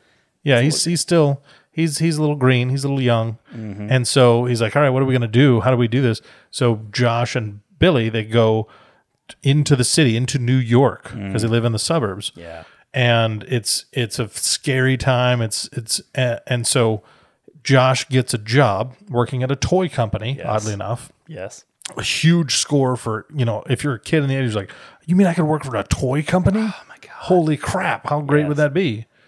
And so he's just a data entry guy, and he's a kid that loved computers. So he's totally working alongside John Lovitz. John Lovitz right there. And he gets his first paycheck. They really screw you. Like $127. He's like $127. He's like, he's so excited. He's and pumped. so he and Billy just go on this bender because he's living in this shit hotel. Oh my God. It's like murders $8 are happening all around him. And so, I mean, they're just silly string and I love it. And Oreos and ice cream. Oh, it's that indulgent. Like if you were a kid and you had grown up money, what would you do? Yeah. And it's like it's one of those scenes where, and like the whole movie really just represents that idea of like, you know what, I could be an adult and I could pay my bills and I could take care of all my responsibilities, all of the adulting things. It's like, I don't want to adult today. It's like, yeah, but you still do. Yeah. But if you balance it out right, you can have that same, like you can have fun. You could go on Amazon and like, oh, should I get a new comforter for my bed? No, I'm getting a $50 Nerf gun. That's what I'm going to do, because that would be totally I'm getting rad. a Pepsi machine in my apartment. Yeah. It's like, oh, I'm going to buy an indoor trampoline. What about you?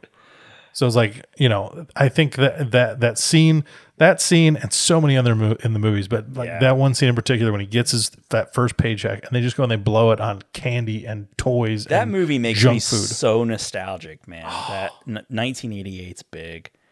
It's that wasn't movie the antagonist like the antagonist salesman. He's the dad, Mr. It's McAllister. John Hurd. Yeah. Yep, Kevin McAllister's dad, Peter McAllister. It's weird to see him as like a little Weasley dickhead, you know? Like, oh, and he was. Yeah. I don't get it. I don't get it. Yeah. And it was just, he was such, Tom Hanks was just this wide-eyed, naive kid. Yeah. And then Is you this got the last like Tom Hanks is kind of like a, like there was like that run of Tom Hanks 80s movies where he's kind of like a man-child. I think it very well may have been, and then he kind of transitioned into, in the early 90s, especially with like. Well, there was like Bonfire of the Vanities. Yeah. And there was like, Philadelphia was a couple years after that. Yeah. And then even when he kind of he did those and he had the dramatic chops, and then he had like Joe versus the Volcano and Sleepless in Seattle and all those Ryan like flicks for sure. Now he's a staple. He's an adult. Yeah. He's like, he's a grown up now. Yeah. He does this, he does that. He doesn't have the Coke machine. He doesn't have, I'm taking the top bunk. It's like, okay. Right. But yeah, I think that's the thing is like you can watch Big and you can appreciate. I think even if it like you watch it and you're like, you know what, I'm gonna go on Amazon and spend $15 on a giant bag of Pez, which may or may not have been something I've done recently, and just have like I have candy. Like you go into a lot of grown ups' houses, you're like, oh, where do you keep your candy? Like I'm a grown up, I don't have candy in my home. What are you talking about? It's like, oh, you don't have. Oh, okay. Oh, well, yeah, I have a couple okay. places Sure, where I of course keep you do. candy. So yeah, grown-ups don't have candy, right? Yeah. Okay. Whatever. The scene that I nearly picked was the scene where they were like riding in the limo, like sticking out of the top. That felt like a very like in the 80s. You made it when you were riding in a limo. Oh yeah. Like that being in a limo is like a very 80s thing, and that was a like Hot in the City song or something was playing, and yeah, I really enjoyed like the whole movie. The whole entire movie is just pure bliss and joy. But that's a great one. That's like the Citizen Kane of body swapping movies. Like, it is like the best. I would agree. There are other body swapping movies that I really really enjoy, but this one's the one that has like the most to say. I feel like has the most heart. Like the Dudley Moore Kirk Cameron, like father like son. Or I love Vice Versa. That is a classic, and we're actually going to talk about that in a little bit. Ooh. But yeah, so that was your number 5. It's good. That's number 5. We are halfway through the list. Sorry, no clip, but you can picture it in your head. That also means no commercial. No commercial. No Manscaped. No commercial for mustard. So we're past the halfway point, and yes. My number 6 is from 1987, another late 80s entry. So the reason I picked this movie was in the 80s, Rambo was like the kind of like the 80s thing, like it was America. Yes. It was the 80s. If you were a badass, you were like Rambo, like, and if you had like an arsenal or something, like if you had like a big guns, or if you had a lot of guns, you were like Rambo. And I remember seeing like a theme like beginning in the mid to late and then extending into the late 80s. Like if you were a badass, if you were like a white guy and you were a badass and you had some guns, like you were like Rambo. Oh, and totally. The scene that like sticks out, the scene that most illustrates that that proves my point the most was from Beverly Hills Cop 2. And that is Judge Reinhold's character, Billy. Yes. Billy. He in the second movie, he kind of took on this like persona that like he was no longer like the kind of Dudley Do-Right kind of silly, like he kind of like there was like a darkness to Billy almost. You start learning that he could he knew like how to break into buildings, and like he had like an arsenal and stuff. When they go back to his apartment, exactly. Like, what's going on here, Billy? Well, at the end of Beverly Hills Cop 2 from 1987, right towards the end, they're packing up their gear and they're going after like Brigitte Nielsen and the gang. Yep. And they're getting away in a truck. Well, Billy's got like 2 shotguns and a rocket launcher. He brings with him, and the bad guys are getting away in a truck, and Taggart, who's his partner, he sees that Billy's like uncorking a rocket launcher. He's like pulling the pin and like shoots the rocket, and it's done kind of like with a comedic kind of. Yes. He doesn't mean it. It's very silly, and he blows up the truck, and Billy's sitting there holding the rocket launcher, and Taggart looks over and he goes, "Fuck Rambo!" Like that felt like such an 80s moment. Yes. It just everything about the 80s, like, if you think about that time period, it was like Ronald Reagan, Rambo, it's just like, if you were a badass, like even in the movie Mannequin from the late 80s, where you had like the security guard had like the bulldog and he named him Rambo, like everything that was masculine and tough was Rambo. Well, even, it was Gremlins 2, wasn't it? When they made Gizmo. Oh, he puts the headband on, He's like he was all Rambo'd out. Yeah, he was all Rambo'd out. So here's the scene. I'm just going to go ahead and play that little bit of... Stop and watch. Oh, okay, we got a beard shaving thing. For the first time in Here we go. Trust me. I love Beverly Hills Cop. Like, the first 2 movies are just some of the best 80s action comedy out there. Yes. Axel Foley. Like, I nearly went with, what was it? The scene with, Johnny Wishbone. I almost went with Johnny Wishbone. Like, that felt like a very 80s moment. So there's a shootout happening, very typical of the 80s. There's a lot of bad guys with machine guns. Trading fire, like one after, like they're just sort of taking turns, emptying clips. Like, I don't know why this is an effective shootout technique, but it never works for anybody. Like, no one's standing up. You don't have a clear shot at anybody. It's like, let me empty all the bullets I have. Right. Let me shoot like, 6 times, and then I'll duck behind cover, and then the bad guys can pull out and shoot 6 times. Now, Billy's got the rocket launcher. Taggart's, like, he's yelling at him, like, come on, Billy! Wow. Release safety. Here we go. It's coming up. The line's coming. Aim through there. Listen to that 80s music. Oh, it's so classic. There, it's blown up.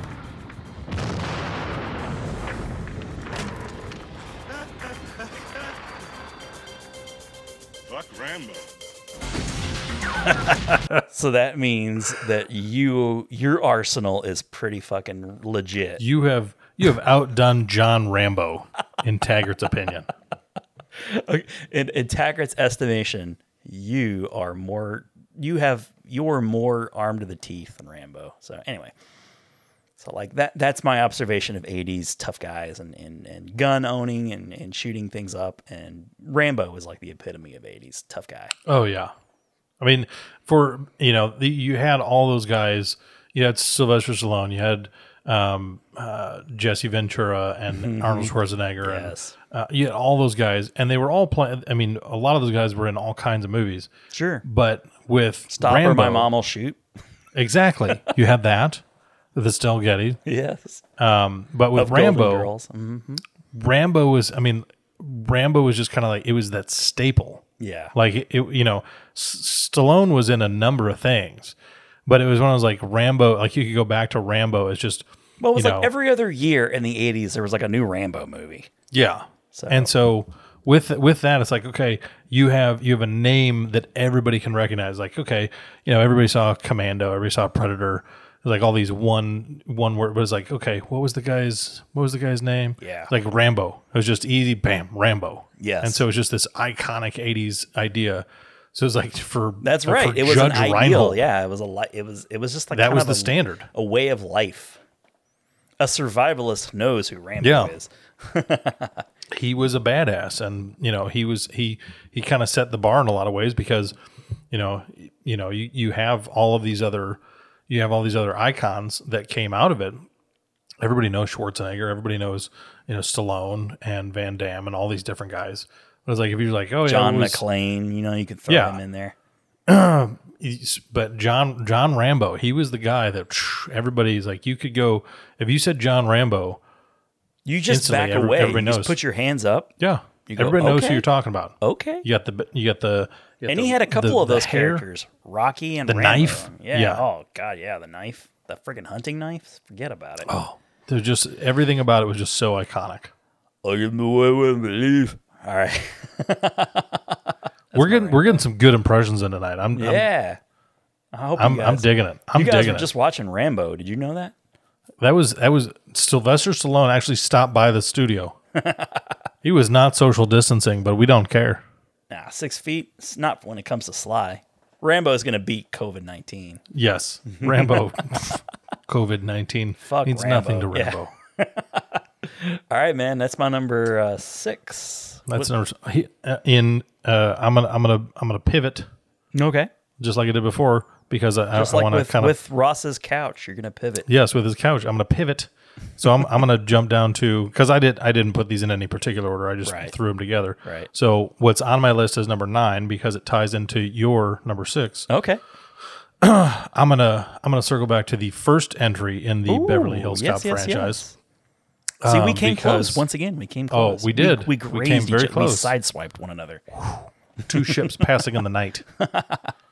And because I almost went with Riggs and Murtaugh because I was thinking 80s cop movies is such a thing, and there's so many great ones. Oh my gosh. There's 48 Hours. There's Lethal Weapon.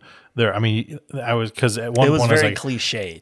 It was buddy cop movies for sure. Buddy cop movies really bloomed in the 80s. I mean, it was just such a huge faction of cinema in the 1980s.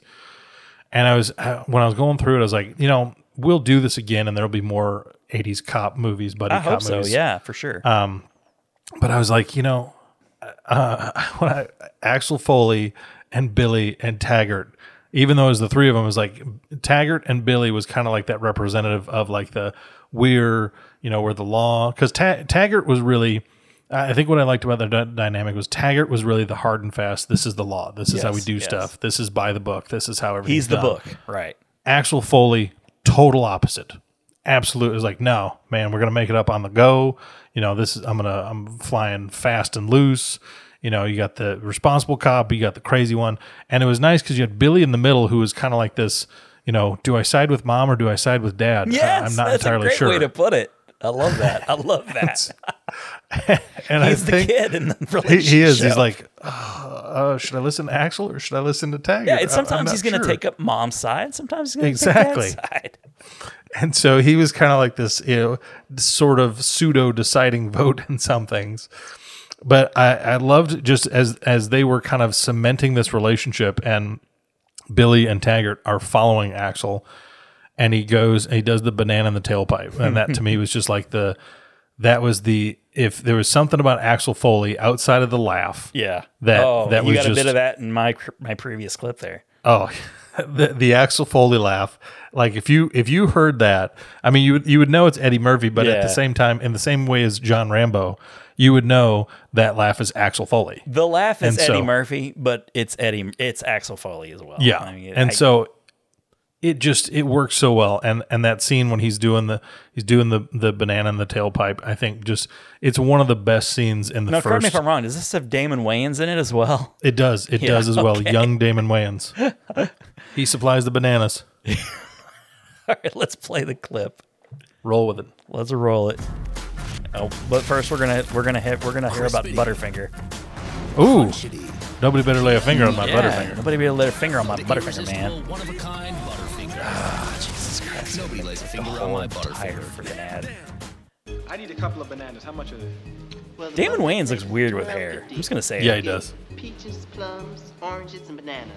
All I need is a couple of bananas. He also does the best effeminate voice. Oh, he does. Go ahead, take those bananas. I think that's kind of like, it's almost like a cherry on top. It is. Like the scene's so great, and you just have Two of that them Damon together. Wayans. It's like 80s, like comedy royalty meets 90s. And you got the music in there. You got that Axel Foley. Oh, the music. the Axel Foley song, right? Axel H. And Who didn't play this on a Casio, by the way? Like, Oh. if you Well, if and you had because- access to a Casio keyboard, you were playing this song. Because it was, I mean, it's probably been, I don't know, 10 years, but like that song made a second go around for a younger generation, like covers or whatever. So like, I mean, you could play this song for, kids, quote unquote, today, and it wouldn't be like, I have no idea what this is. Like, oh yeah, this is that song.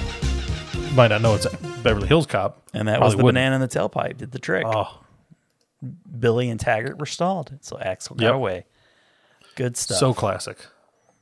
I mean, Beverly Hills Cop is just, it's the 80s. It's just like the topic says, it's the most 80s of the 80s.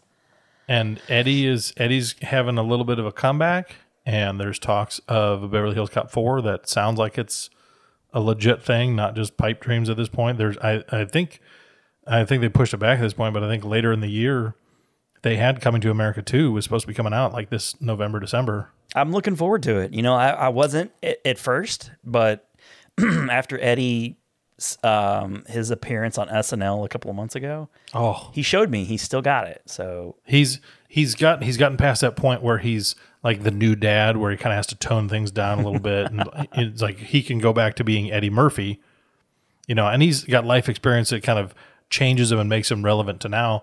But like he's still got that Eddie Murphy, central comedy that everybody's just gonna love. Yeah, like give me another Beverly Hills Cop. We kind of make up for 3 a little bit. Bring Taggart back.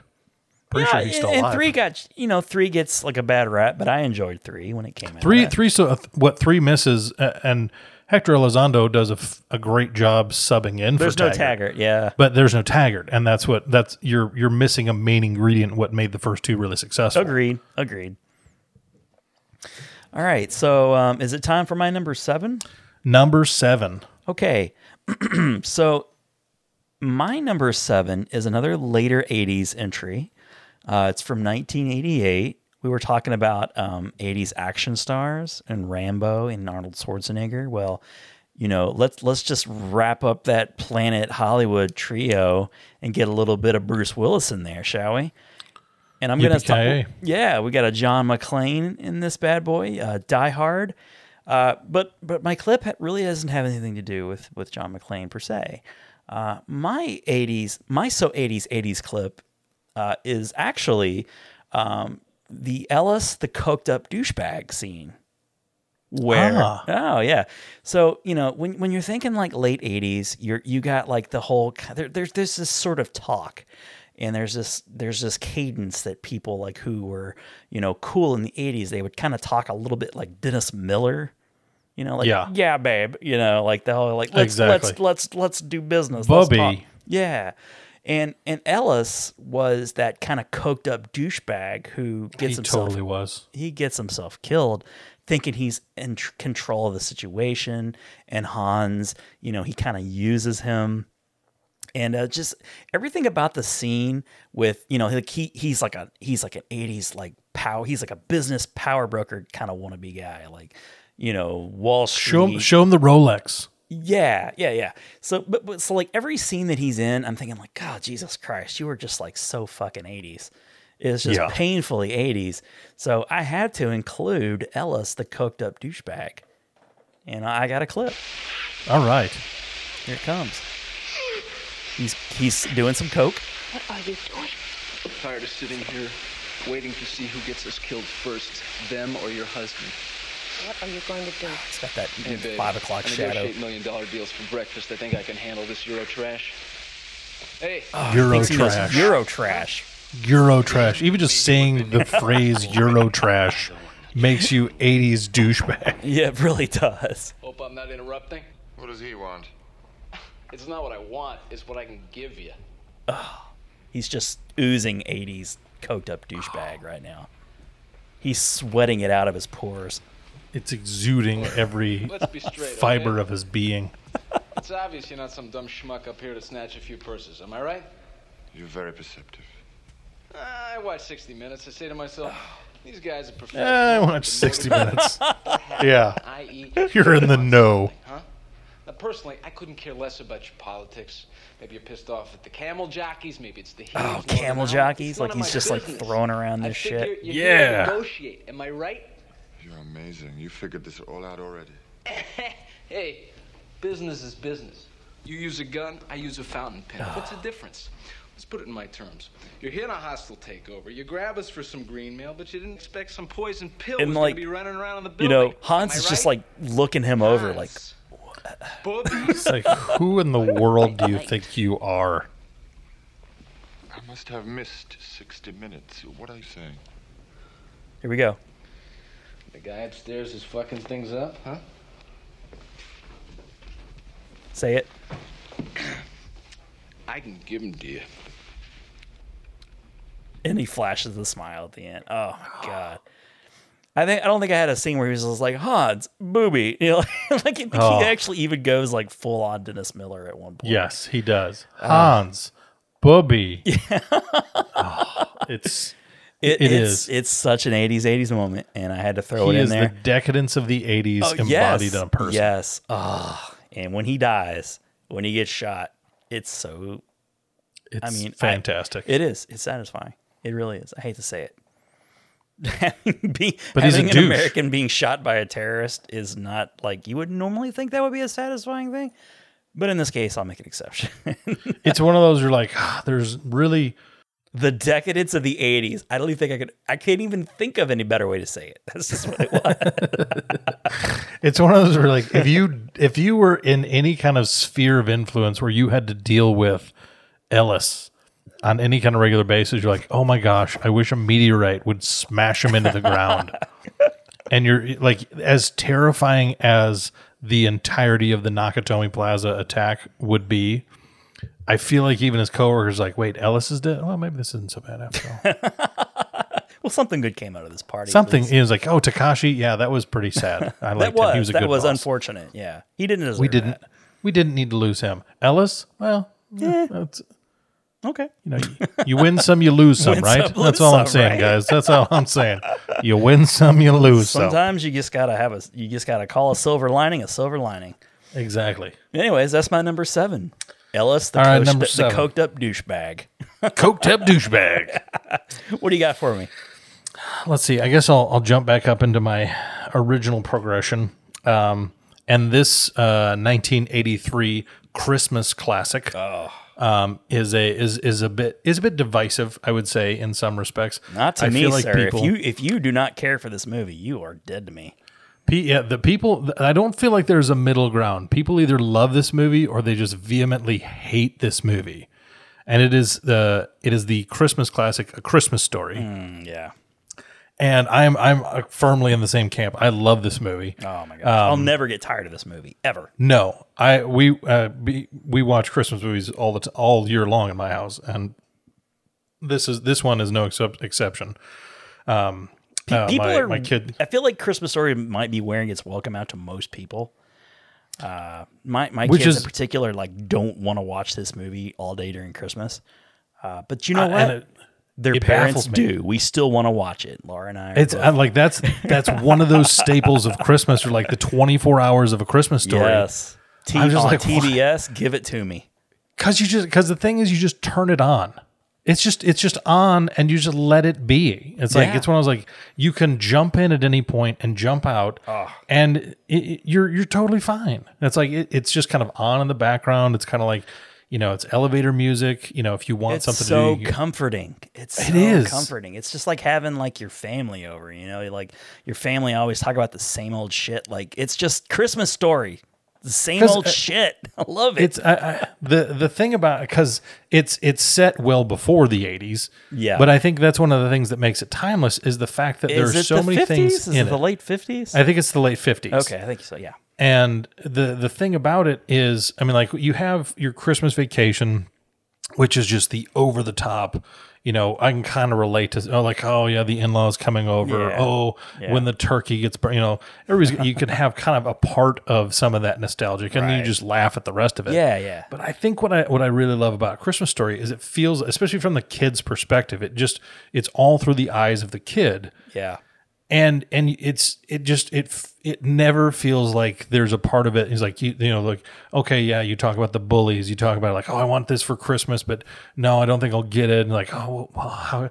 And so what I landed on was when he finally goes, because he wants the Red Ryder double, I can't name the whole air rifle thing.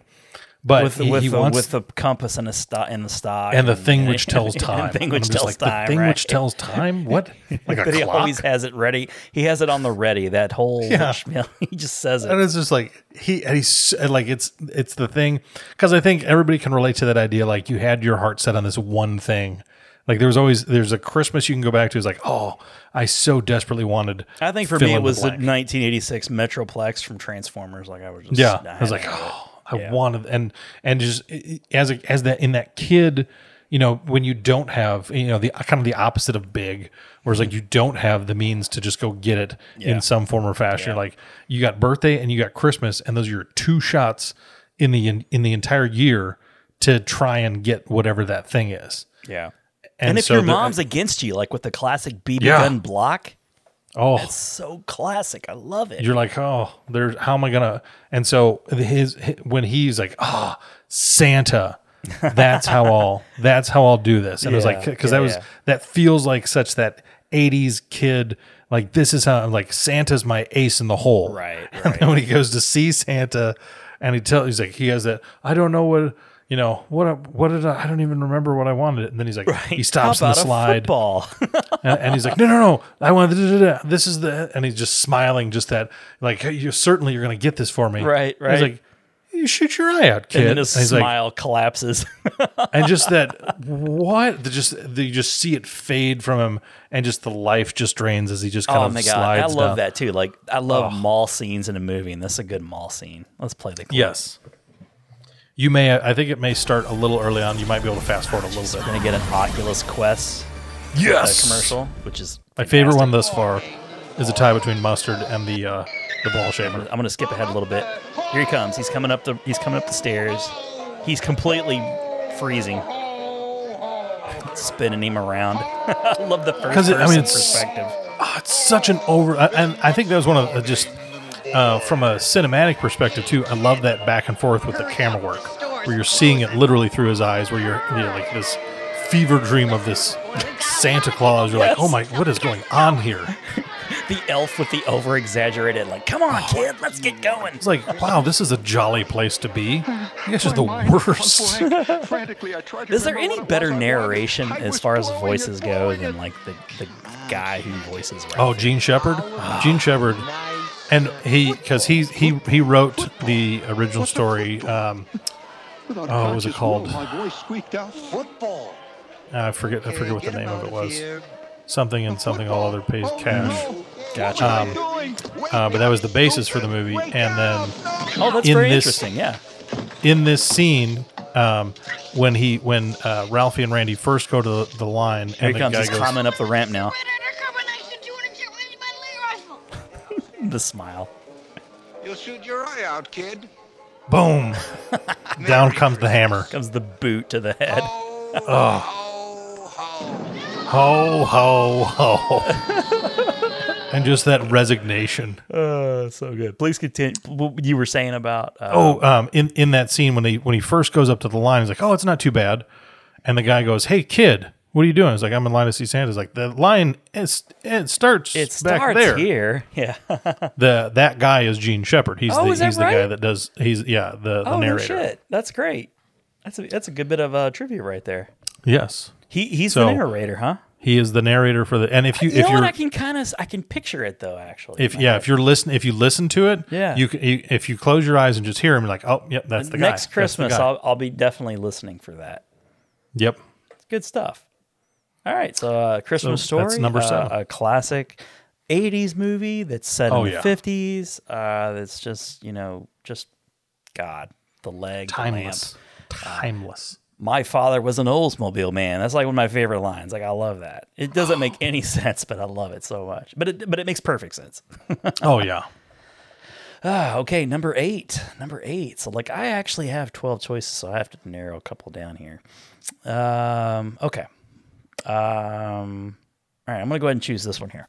So, again, 1988, another late 80s film, starring a couple of 80s movie masters, a couple of actors who were in a lot of 80s movies, Dan Aykroyd one and John Candy the other. I'm talking about The Great Outdoors. Nice. And in The Great Outdoors, you have John Candy, who's white. Well, he has a brother-in-law, Roman, played by Dan Aykroyd, who is, once again, as you so wonderfully described, he epitomizes. He's the epitome of the decadence of the 80s. Yes. And he's like stockbroker, greed. He's all about the Rolls Royces and the Rolexes and business. And the scene that comes to mind, and it's a very 80s scene, is when they're sitting out on the patio or the porch or whatever, and they're looking into the wilderness, Yes. and they're looking at all the woods, and John Candy, he turns to Dan Aykroyd and he's like, "What do you see?" And then you get this speech right here from I just call it the Roman speech. Yes. That was quite a surprise. I mean, Here we go. You got me. And the whole week you'll be here. Okay. This is a movie that a lot of people I feel like don't consider to be an 80s classic that I'm reading in a lot of articles here recently, but I disagree. This is an 80s classic. It totally is. Totally is. Not bad. Get a good life. Pretty good.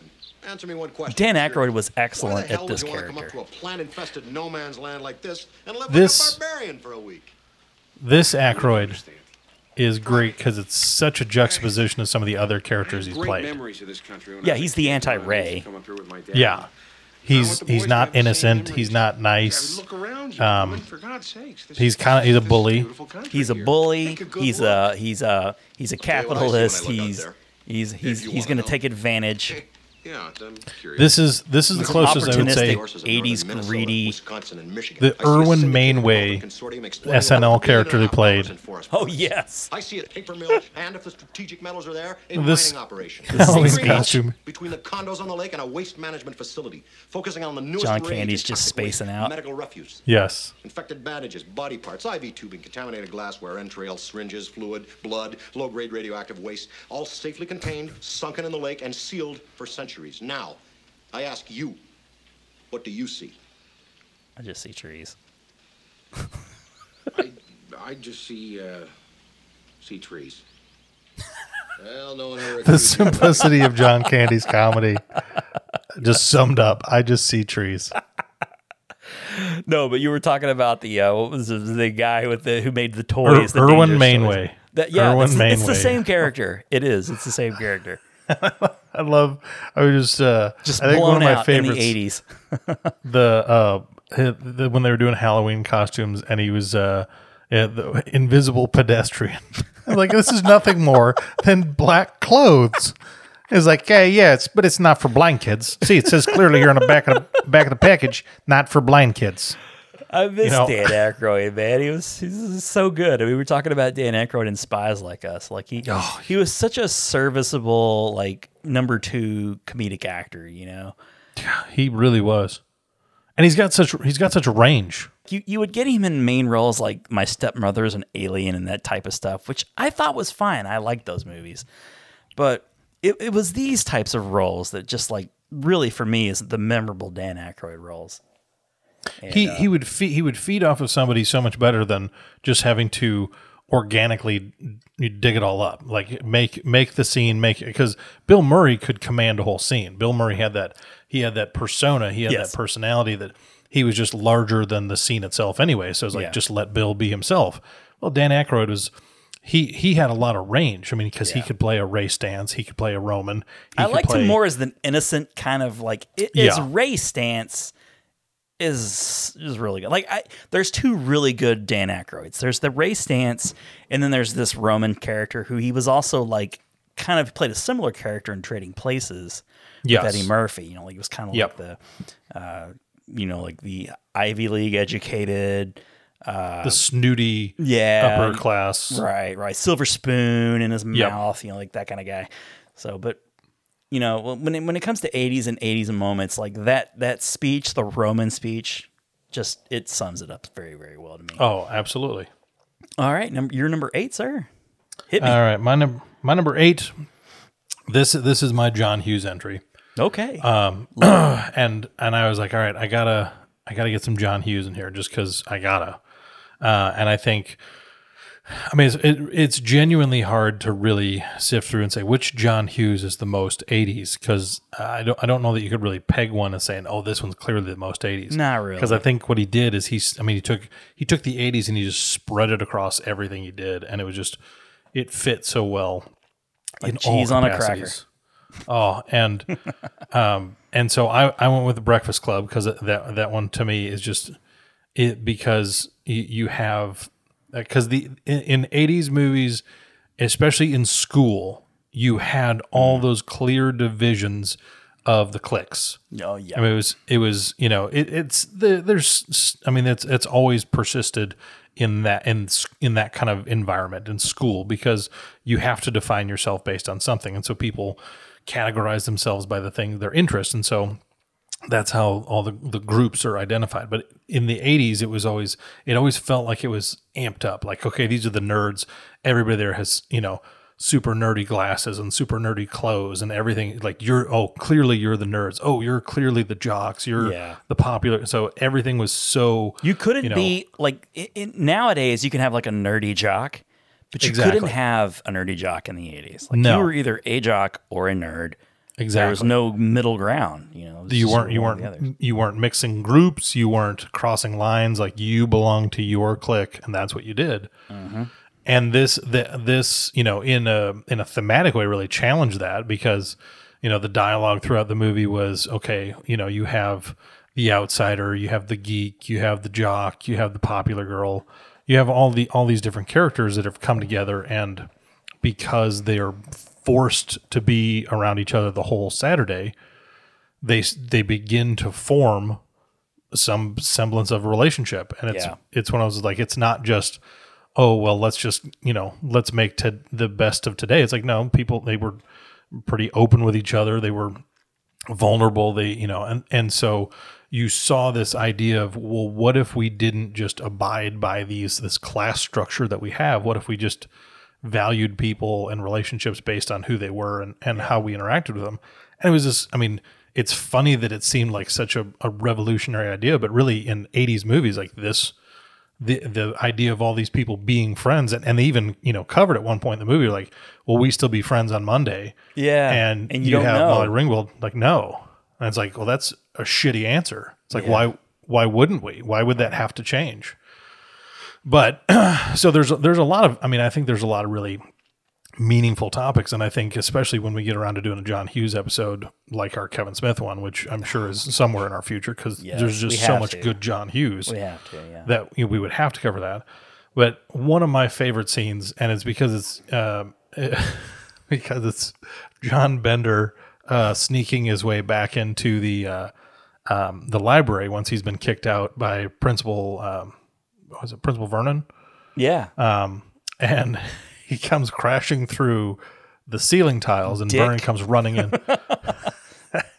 and he's like, "Whoa, what was that ruckus?" He's like, "Could you describe the ruckus?" Right. I just love the line, "Could you describe the ruckus?" Could you describe the ruckus? I really like this scene too, because this is sort of the scene where the cliques, the different cliques, although very different, they come together because the greater evil is Principal Vernon. Easily. Yeah, I do really enjoy this scene, and The Breakfast Club I think it's my favorite John Hughes movie of like that high school era. You know, like I think it is too. It's so good, and we'll just go ahead and play the ruckus scene, and we'll see if we get any man shaving. Skip ahead a little. Jesus Christ Almighty! Paul Gleason. Forgot my pencil. I love it. I forgot my pencil. Like, they all hate his guts, but they're gonna cover it for him. And he goes under the desks. Yeah. Under Molly's desk. Under Molly What's going Ringwald. on in here? What was that ruckus? What ruckus? I was just in my office and I heard a ruckus. Could you describe the ruckus, sir? Could you describe the ruckus, sir? Anthony Michael Hall. He's just. Oh. I have a lot of fun. I love Anthony. What is that? Anthony Michael What is that Hall. noise? God. What noise? And there's Really the sure panty there shot. wasn't any noise. and he like goes into it. You're gonna go ahead and stop it right there. Jesus Christ. I think do yourself a favor if there's some like in some weird, crazy, insane world you haven't seen The Breakfast Club, check it out. Yes. And even if you have and it's been a while, watch it again. Go ahead and watch it again. Right. It's so good. It is the best John Hughes movie in my opinion. And it's like the quintessential high school movie. And if you've ever been in detention, I was only in detention once ever my senior year, right at the end of the year. You think of this movie, like you feel like this is what detention's going to be like. This movie prepares you for detention. And it's just so wonderful. And can you describe the ruckus from Anthony Michael Hall? And you get a pre-Gordon Bombay Emilio Estevez. That's true. You do. So, and I think that we in a future episode we're going to talk about a movie that's going to feature Molly Ringwald. I've never been the biggest Molly Ringwald fan. This is the most I've been able to stomach her. I think this is the most enjoyable she is, and I think this is the most like whatever appeal she had. Mm-hmm. I mean, because her and Anthony Michael Hall were very much kind of and the John Hughes. brainchildren They're all kind of tied of John together. Hughes. Yeah, the three of them. Yeah, really, just kind of epitomize this whole era of filmmaking. Oh yeah. And in that, it's like I think this is the most appealing that their Molly leagues Ringwald more. is. Yeah, their leagues more appealing in this movie than they are in like 16 Candles, for example. Yep. Or Anthony Pretty Michael in Hall, Pink. in fact, is so much more grown up feeling. Yeah. In this movie, even though there's only like a year difference. Oh, and he has some of the best the best lines. I bet your dad is Mr. Rogers. No, it's Mr. Johnson. All the kids are very empathetic in this movie. Oh yes. So yeah, that's a great choice. When you're talking most 80s scenes, can you describe the ruckus, sir? Can you describe the ruckus, sir? Oh, Anthony Michael Hall, you're all right. fantastic. Let's see. I have 2 left to go. 2 left. Two left. All right. So okay. So a lot of my movies, as you may have noticed, have been late 80s, circa late 80s fare. As you know, you talk about like once you're getting into the late 80s, you're firmly established in the 80s. So this particular movie was probably did the most for film to establish the 80s than anything else in music or TV, anything. Like this movie helped establish what the 80s would become. And it's a great film. It stars. It's from 1982. It has Judge Reinhold in it. We were just talking about him in Beverly Hills Cop. I'm talking about Fast Times at Ridgemont High. I was hoping that I was hoping that this one would make the list, and I'm glad that it did. It's so beautifully 80s. Like it's perfect. I just, man, God bless this movie. So good. Amy Heckerling, who was, I think, the director of this movie. She did, she did Wayne's World, right? I think she did Wayne's World, the first Wayne's World, and I think she also did the Beverly Hillbillies movie. And let's see, did she do Clueless? Was she the Clueless? maybe also. I'm not sure. I sorry if I can't remember off the top of my head, but you know, Fast Times at Ridgemont High is just it's like the tail end of the 70s leading into the 80s. It's the first big 80s movie in my opinion. And she did do Clueless, by the way. Okay, thank you for checking that out. So when I think of Fast Times at Ridgemont High, like the character that like sticks out probably more than any other else is Spicoli, the character Spicoli. Jeff Spicoli. In his interactions with Mr. Hand, the teacher. Mr. Hand's history class. I just love it. I'm not the biggest Sean Penn fan in the whole wide world. Like there's like a weird sort of pretentiousness to his roles and his acting and his method acting. Yeah, his method acting and sometimes like it works. Like I dig it. And he's a great actor. He's a generational actor, you know, especially when it comes to the 80s. But like his Spicoli is just so wonderfully 80s. And it's like that like California, you know, like a kind of a precursor to the Bill and Ted. Oh yeah. Kind of language, you know, like it was just way before Bill and Ted, way before like, you know, you got like your Ocean Pacific and all those clothes. Like we're talking county seat, and you were talking like George. Like, you know, like when I think of like late 80s, like I'm thinking Ocean Pacific. I'm thinking Jams. You know, like you're talking about all those clothing and those lines. It was all based on that Southern California culture, and this started like way back in the early 80s, and Spicoli was like the guy. So when I think of like most 80s moments, it's the scene where Spicoli first meets Mr. Hand, and you know, he's going to the classroom, and he's got the class schedule, and he's rolling in late, and Mr. Hand like rips up the schedule, and you know, like Spicoli's like, "You dick!" Like I just love the way he says it. It's like so great. Like everything about this movie is great too. It's like even that scene before that where they're like in the van and they're like stoned and getting stoned, like they're rolling out of the van, like falling onto the ground. And you know, like Spicoli's like walking around with like the open shirt. It's just like whole like Southern California thing. I mean, he embodied it. Yeah, he did. He took all that and just stuffed it inside Jeff Spicoli and then put it up on screen. Yeah, exactly. And it didn't matter where you were in America. Like you could have been a little kid growing up in Minnesota or in Kentucky or Pennsylvania or New York, whatever. Like if you were like in the 80s, you kind of had this whole California dreaming sort of, you know, like lifestyle. There was an appeal to that whole lifestyle that there just really kind of was. Free living, like, you know, ride the wave, living on the beach. Exactly. And Spicoli was, he just, like you said, he embodied it. And there's tons and tons of great scenes with Spicoli. I just picked one. I love the pizza delivery scene. That's a great one. I was hoping that's what you were going with. That's not the scene I went with. No, yeah. It's the scene where he like shows up and he's got like a bagel tucked in his shorts. Yes. Like so many great scenes.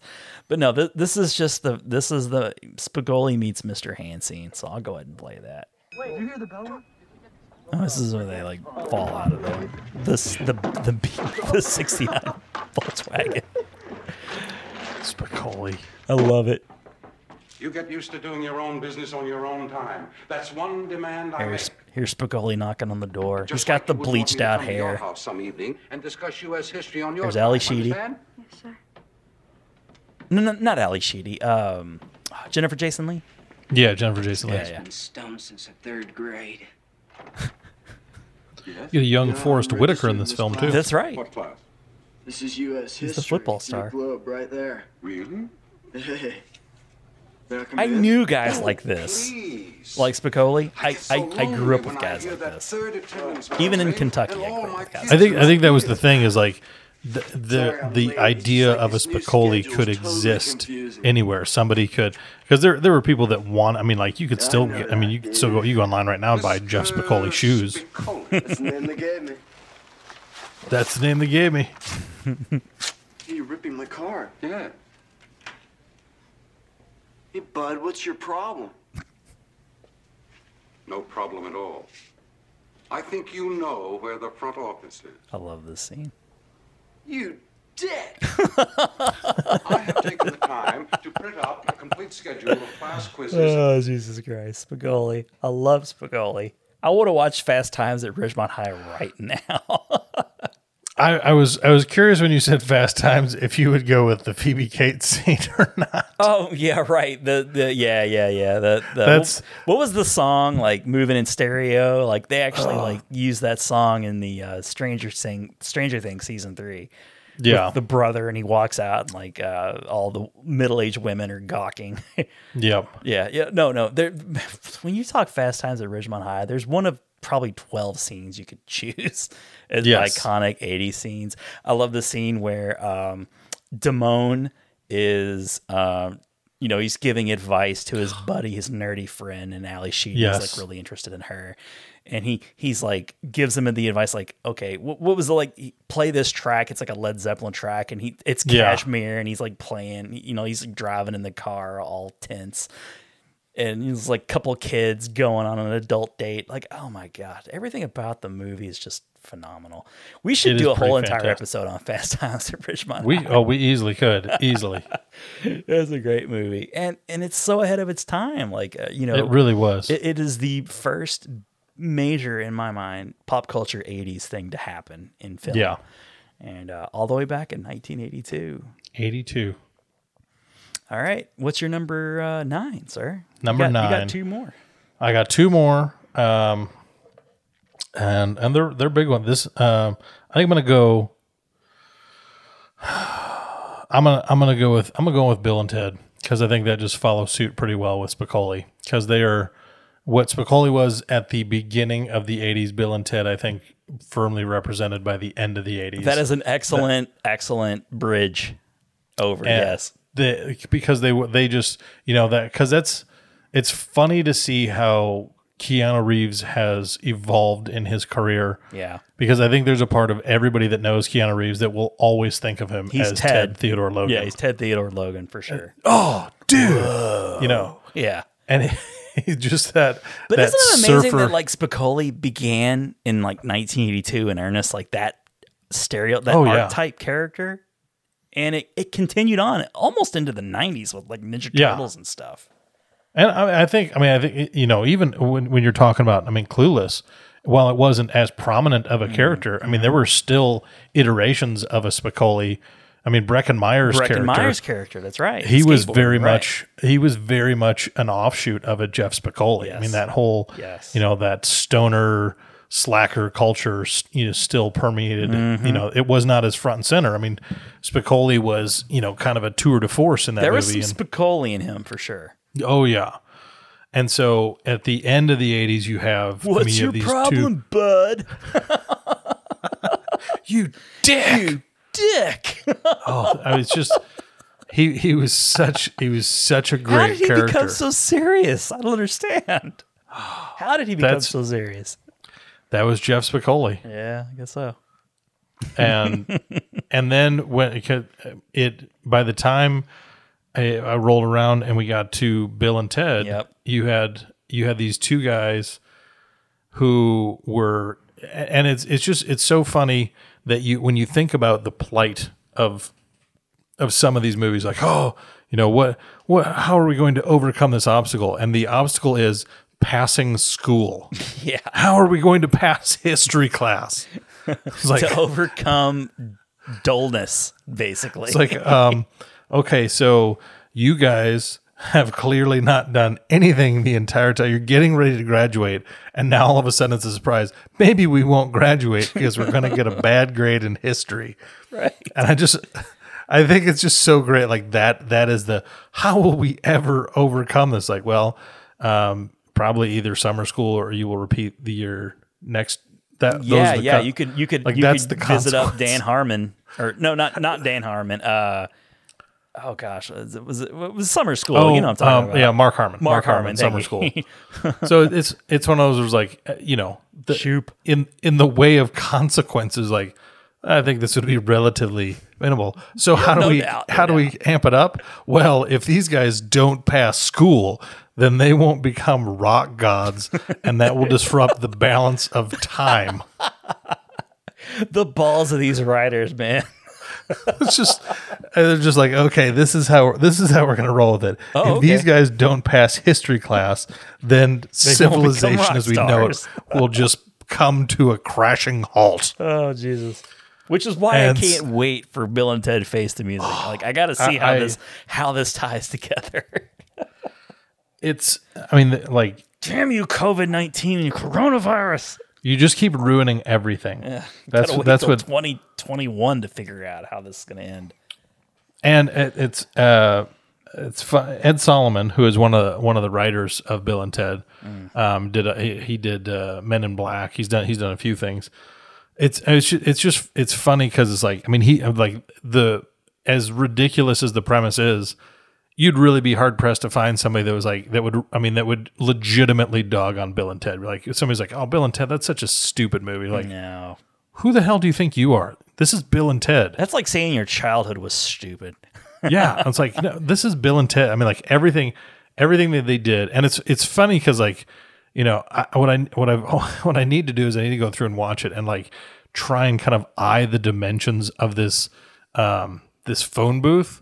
Because it feels like in the beginning it's a regular phone booth, but by the end of it, you're like, there's 15 people in this phone booth. Just hanging out of this thing. How big is this phone booth at this point? It's not just a regular phone booth. It's not your average run-of-the-mill. Something is afoot at the Circle K. Classic line. But I can't drive past the Circle K and not think of that. Oh, it is. It's just that there's so many things about this movie that, you know, that are just embedded in 80s memory. And so, I mean, hey, Stacy, Mom. Dude, your mom. Dude, not cool. And then I love that they just traded up in the second one and it's Ted's mom. It's just so. I mean, it's Bill's mom. it's so great, and so it all culminates in this massive history project where they have all of these people. They've completely Joan of Arc, everything that they did that Endgame, Avengers Endgame did to try and talk about time travel. It's like Bill and Ted's like, no, we can take everybody out of time and just totally. Everything's fine. And it's like that won't shitty facsimiles. Yeah, like and you got Napoleon with what was Ziggy Piggy doing the ice cream? Napoleon, yeah. Oh, Napoleon was. I mean, there's so many. I mean, Socrates. I mean, even just the things that came out of this movie. Like everything about this movie is just so great. It's 80s. It's just times 100 for sure. That's because, and I know you mentioned it earlier, it's like when you're starting up the movies, because I thought about doing Caddyshack for the list, and it may pop up in some other, because it was 1980. Yeah. But it's when I was like, usually that first year of the decade, right. For 80, 81, right. Like you could still count them as 80s movies, but like you're still kind of processing. It has out the heart end of the 70s in it still, yeah. Yeah. And so it's like, so you get geared up at the beginning and you really get some, like in the 82, 83, you get some great, we're right, like even movies like into Airplane, which like have a ton of jokes that are like relevant to the 70s, like exactly. Staying Alive and things like that. Exactly. So it's like, it's hard to pick some of those. So by the time you get to 88 and 89, which we've had several here your at the end of our cliches list, are firmly entrenched. You got them down. 80s culture. Yeah. Like this is so 80s at this point. Well, so that's Bill why and so Ted, many of my movies are like 86, 87, 88. Exactly. Yeah. Because you're firmly cementing what the 80s are by that point. And so exactly. the end of the movie, when they're giving their presentation, I think the clip that I have, I think it starts with Abraham Lincoln, which I think he was probably my favorite. He has the best line in the entire presentation anyways.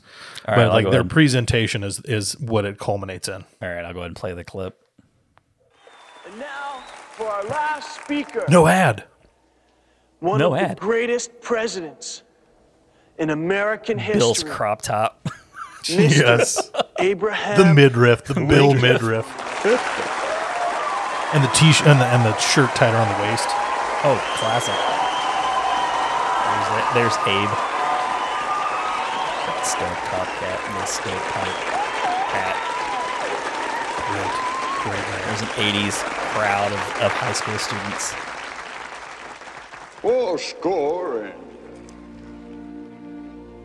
7 minutes ago, we, your forefathers, brought forth upon a most excellent adventure. Conceived by They said our it better in the new 80s. friends, Bill and Ted. Look at Keanu. It's like, how do you take the Gettysburg Address and make it better? Here's how. Are dedicated Absolutely. to a proposition which was true in my time, just as it's true today. The crowd's like, what the fuck? What's he gonna say? Is this gonna get excellent or To what? each other. Be excellent to each other. And party on, dude! Party on. That is so be excellent to each other and party on.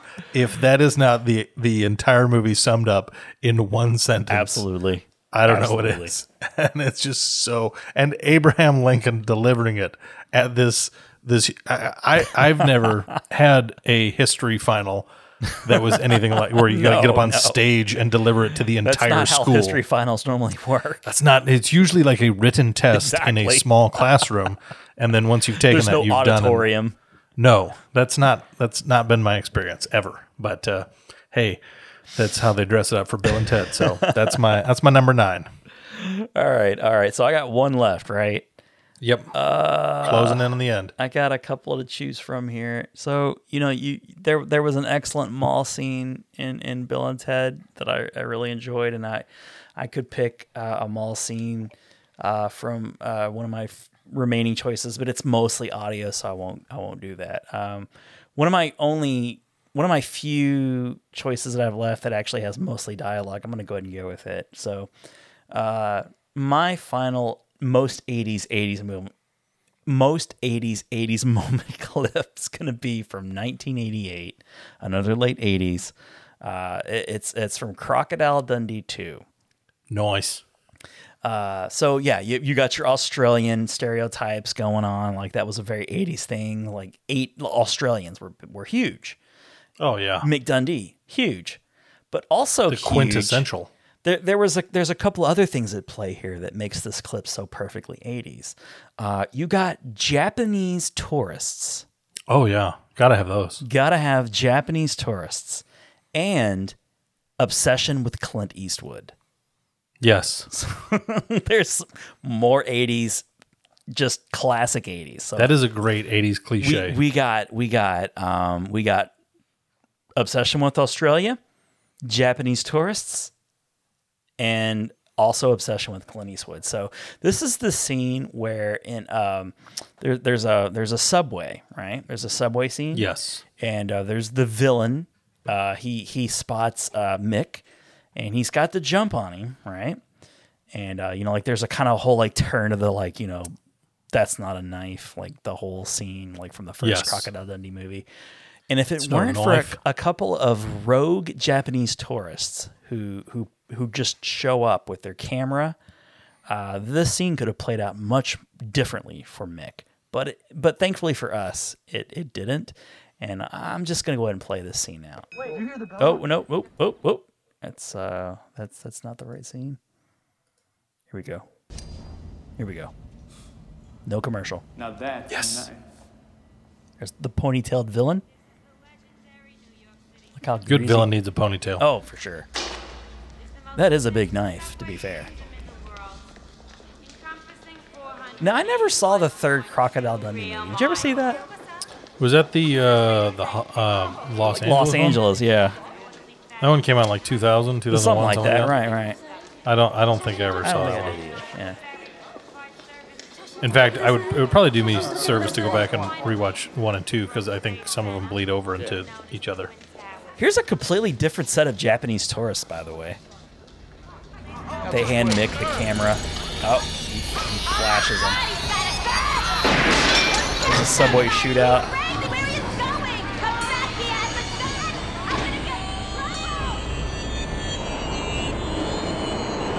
God, this scene just is so 80s. This dirty New York subway. That was back when New York really was still just a dirty, dirty place. Yeah, this is pre-Giuliani cleaning up New York. Look at these Japanese businessmen. the ponytailed villain is trying to find Mick. He's giving him the slip. But unbeknownst to the ponytailed villain, there's the Japanese tourists. They take the picture. Mick comes up behind, throws the garbage can. Karate kick. Karate kick. Right now. Thank you. Slap me 5. Slap me 5. Oh, God. Here we go. You know who that was? Clint Eastwood. Yeah, the Australian guy, like all in leather, was for sure Clint Eastwood. Yes. Clint Eastwood. So that's my final most 80s. That is a great way to bring this list to a close. But again, you kind of see where my list is coming from. Totally. I tried taking as many 80s cliches as possible and picking the most cliche of the cliches. And perhaps in our next list, I'll go about it a different route. But that's where my head was when I was coming up with my list.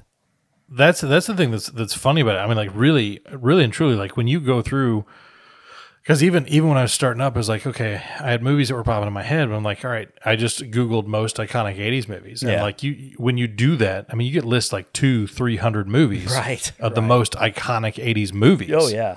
And then to like try and whittle that down to, okay, there's 200 movies here. Let me pick 10 scenes. Right. You're like, okay, I mean, there's hundreds of movies that embody the entire, because I don't think either one of us picked anything from a horror movie, and you had the height of Jason and Freddy, which were huge. I mean, like there's whole Slasher sections.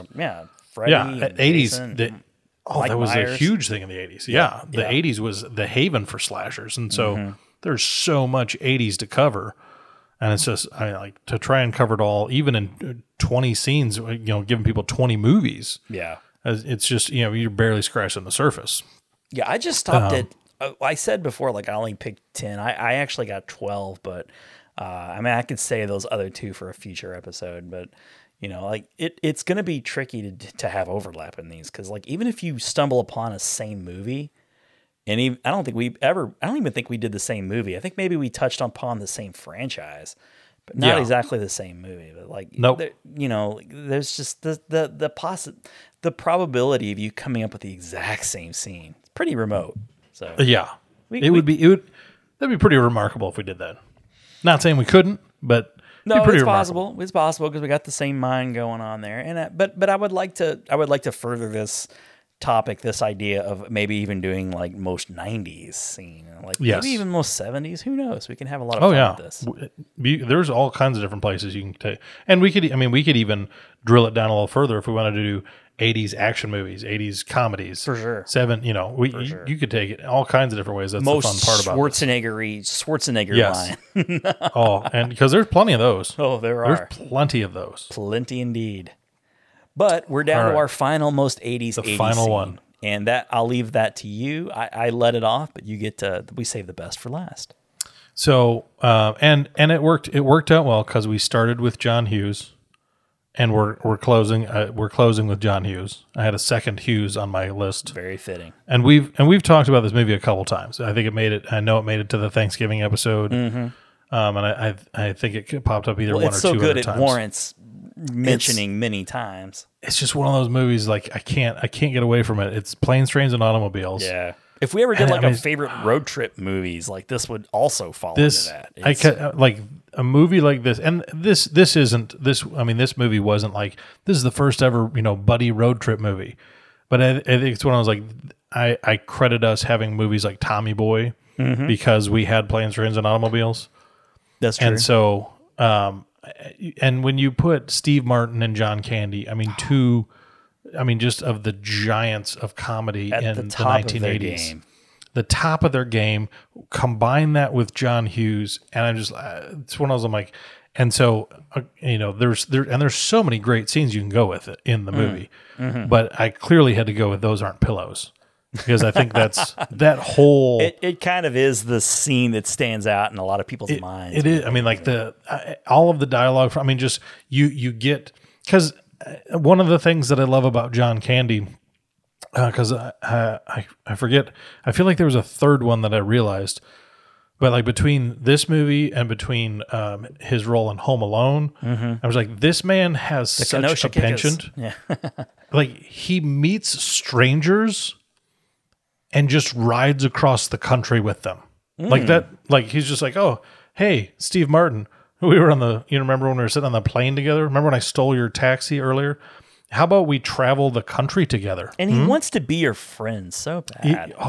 And he's like everything along the way is just, and I think what's great about it is it culminates not just in like, one big laugh at the end as like, and I think what even kind of differentiates this a little bit for me from something like a Tommy Boy is it ends on such a really sweet note. Yeah. Where he's welcoming him into his home at Thanksgiving time. Oh, where he's like, clutching the teddy bear and stuff. Oh, I mean, just like the whole thing is like, okay, you've had all these ups and downs. You've had these crazy couple of days, and getting home for Thanksgiving is like, am I going to make it? Is he not? And then you have this revelation at the end, like, oh, he doesn't have anybody to go home to. I'm going to come back and get him, and we're going to. And that was one of the things I think that John Hughes really did is like he was such a master of making comedy relatable that everybody was like, oh, I totally get that. I totally get all this. I can totally relate to that and laugh at it, and still have. I mean, just ooze heart. And so I think that's why this is one of those movies. It's a tricky line to walk when you're John Candy's character, because to me, when you think of Gus. And that was his character, right, Gus? I think. Or no, that I might be thinking of Home Alone. Yeah, that was Gus Walensky. Yeah, Del Griffith. So, like he's clearly like a character that you're supposed to be frustrated with, and yes, you shouldn't like him. But it's like the better seasons of The Office with Michael Scott, where yes, he's so overbearing and so over the top and clearly wrong a lot of the times, and but at the same time there's like a lot of heart there, and you just want to like the guy even though there's like clearly something wrong with him, something off with him. You have those moments, you have those, as you're walking through this desert of why on earth would I spend any time with this person? They're so obnoxious. You come to these personality oases where it's like you see this the real person, you see this value, and you're like, dang it, you're like, I really want to hate you because you're so obnoxious, but you're such a sweet person, and you're such a good guy. It's like you were trying really hard. Yeah, and it's like I can't help but feel bad for you or love you or all right, let's keep going. What does it say about me to dislike someone who's trying so hard, who has such a good heart? Yeah.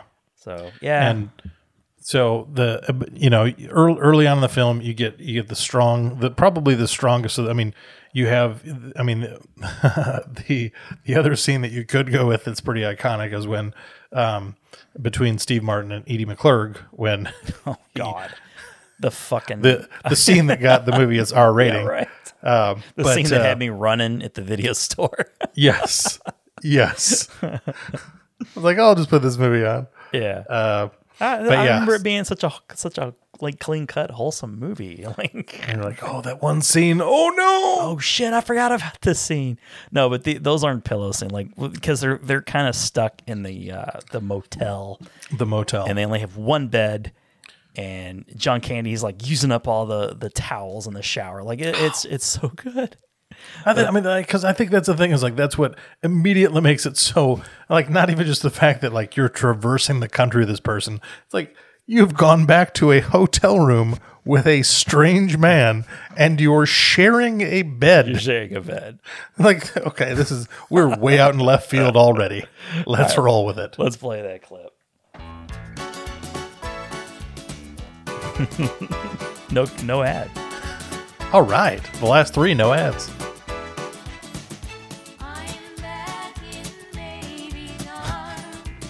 John Candy in his jammies. Just snuggled up with Steve Martin. Spooning. Where's your other? That mustache. He's like nuzzling his ear with his nose.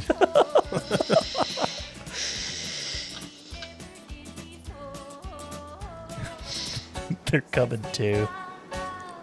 That was a good night's sleep, though. Really, it's like the Oh, Friends yeah. episode when like Joey and Ross have the nap on the couch, and they just Yes. like, it's a really good nap. Why are you holding my hand? Where's your other hand? Between two pillows. Those aren't pillows. Oh, Steve Martin does the great little dance. It like reminds me of the Three Amigos, like where they drink the whiskey or whatever. Did you see that game the other day? Yeah, it was a good game. Good game. Those bears. Yeah. You immediately have to shake off whatever implications. Yeah, or- we're not gay. Yeah, that's like No. very 80s This is thing. totally We couldn't hetero. possibly- Everything here. Yeah. How Yeah, about no, those no, bears? no. Couldn't be more 80s. We're not gay, right? No homo. Yes. That's a great choice and a great movie and a great way to end this episode. Oh God, if I don't know how to. I mean, there you go. There you have it. That's it. 20 That's the scenes. 80s. Like you didn't get any overlap at all. We didn't shortchange No. you one bit. And as far as this feature presentation goes, you're over 2 hours. You're nearing 3 hours of just 80s Pure content. 80s-ness. Yeah. You had a little bit of comedy. You had a little bit of action. You had a little bit of Schwarzenegger. You had a little bit of Stallone. Well, kind of. But in the end, what else can we say? But though that wraps it up. That's the end of our feature that's the presentation. 80s. I hope you really enjoyed it. Keep an eye out, keep an ear out for future iterations of most 80s moments. Don't know when it's going to happen again because we got lots of other scenes we'd like to get to. Adam's got a whole notebook filled with ideas, and I really enjoy doing these episodes, and I hope you guys enjoy listening to these episodes. And if nothing else, you're going to get 20 ideas. Like you're going to have 20 movies to go back and rewatch and revisit. That's kind of what the whole idea of an episode like this is. Like, I forgot about that scene. I want to go back and watch that movie again. Is that I mean, when we're talking about these things, that's what happens to me all the time. Like, I'll think about it and like to mention a scene, or even just when we get into a tangent, it's like, oh man, it's been forever since I watched that. Exactly. And then I was like, I need to go watch that, and that prompts me to go pop it back in. Yep. And I, like you, you probably own most of these movies like I do. Yep. And I'm pop them back in because I mean, like 80s movies are just my heart. I love a lot of. You can't go wrong. No, you can't. And I mean, as great as I think 90s movies are, and current movies, like I can like most things in pop culture, like music, don't stay up to date with it. TV is like kind of iffy, like if it's like Netflix or something, I might be a little bit up to date, but movies, I still stay current. But it's the only thing I stay current with. So, yeah, like going back to the 80s is sort of where my whole movie romance began, and probably similar for you too. Like you've filled in a lot of those blind spots, with movies from the 60s and 50s and whatever. But, it kind of began in the 80s, so... That's home. That's where it all started. It's where the heart is. You can always go home. You can always go home, and I'm always willing to talk about movies from the 80s. Absolutely. Yeah. But that's all we have for this particular episode. I hope you guys enjoyed it. I have been drinking bourbon, and I've been one of your hosts, the Rental King, the host on the left, Ron Avis. And I have been your host to the north, Adam Peterson. And what is it you like to say? Catch you on the flip side? Catch you on the flip side. All right.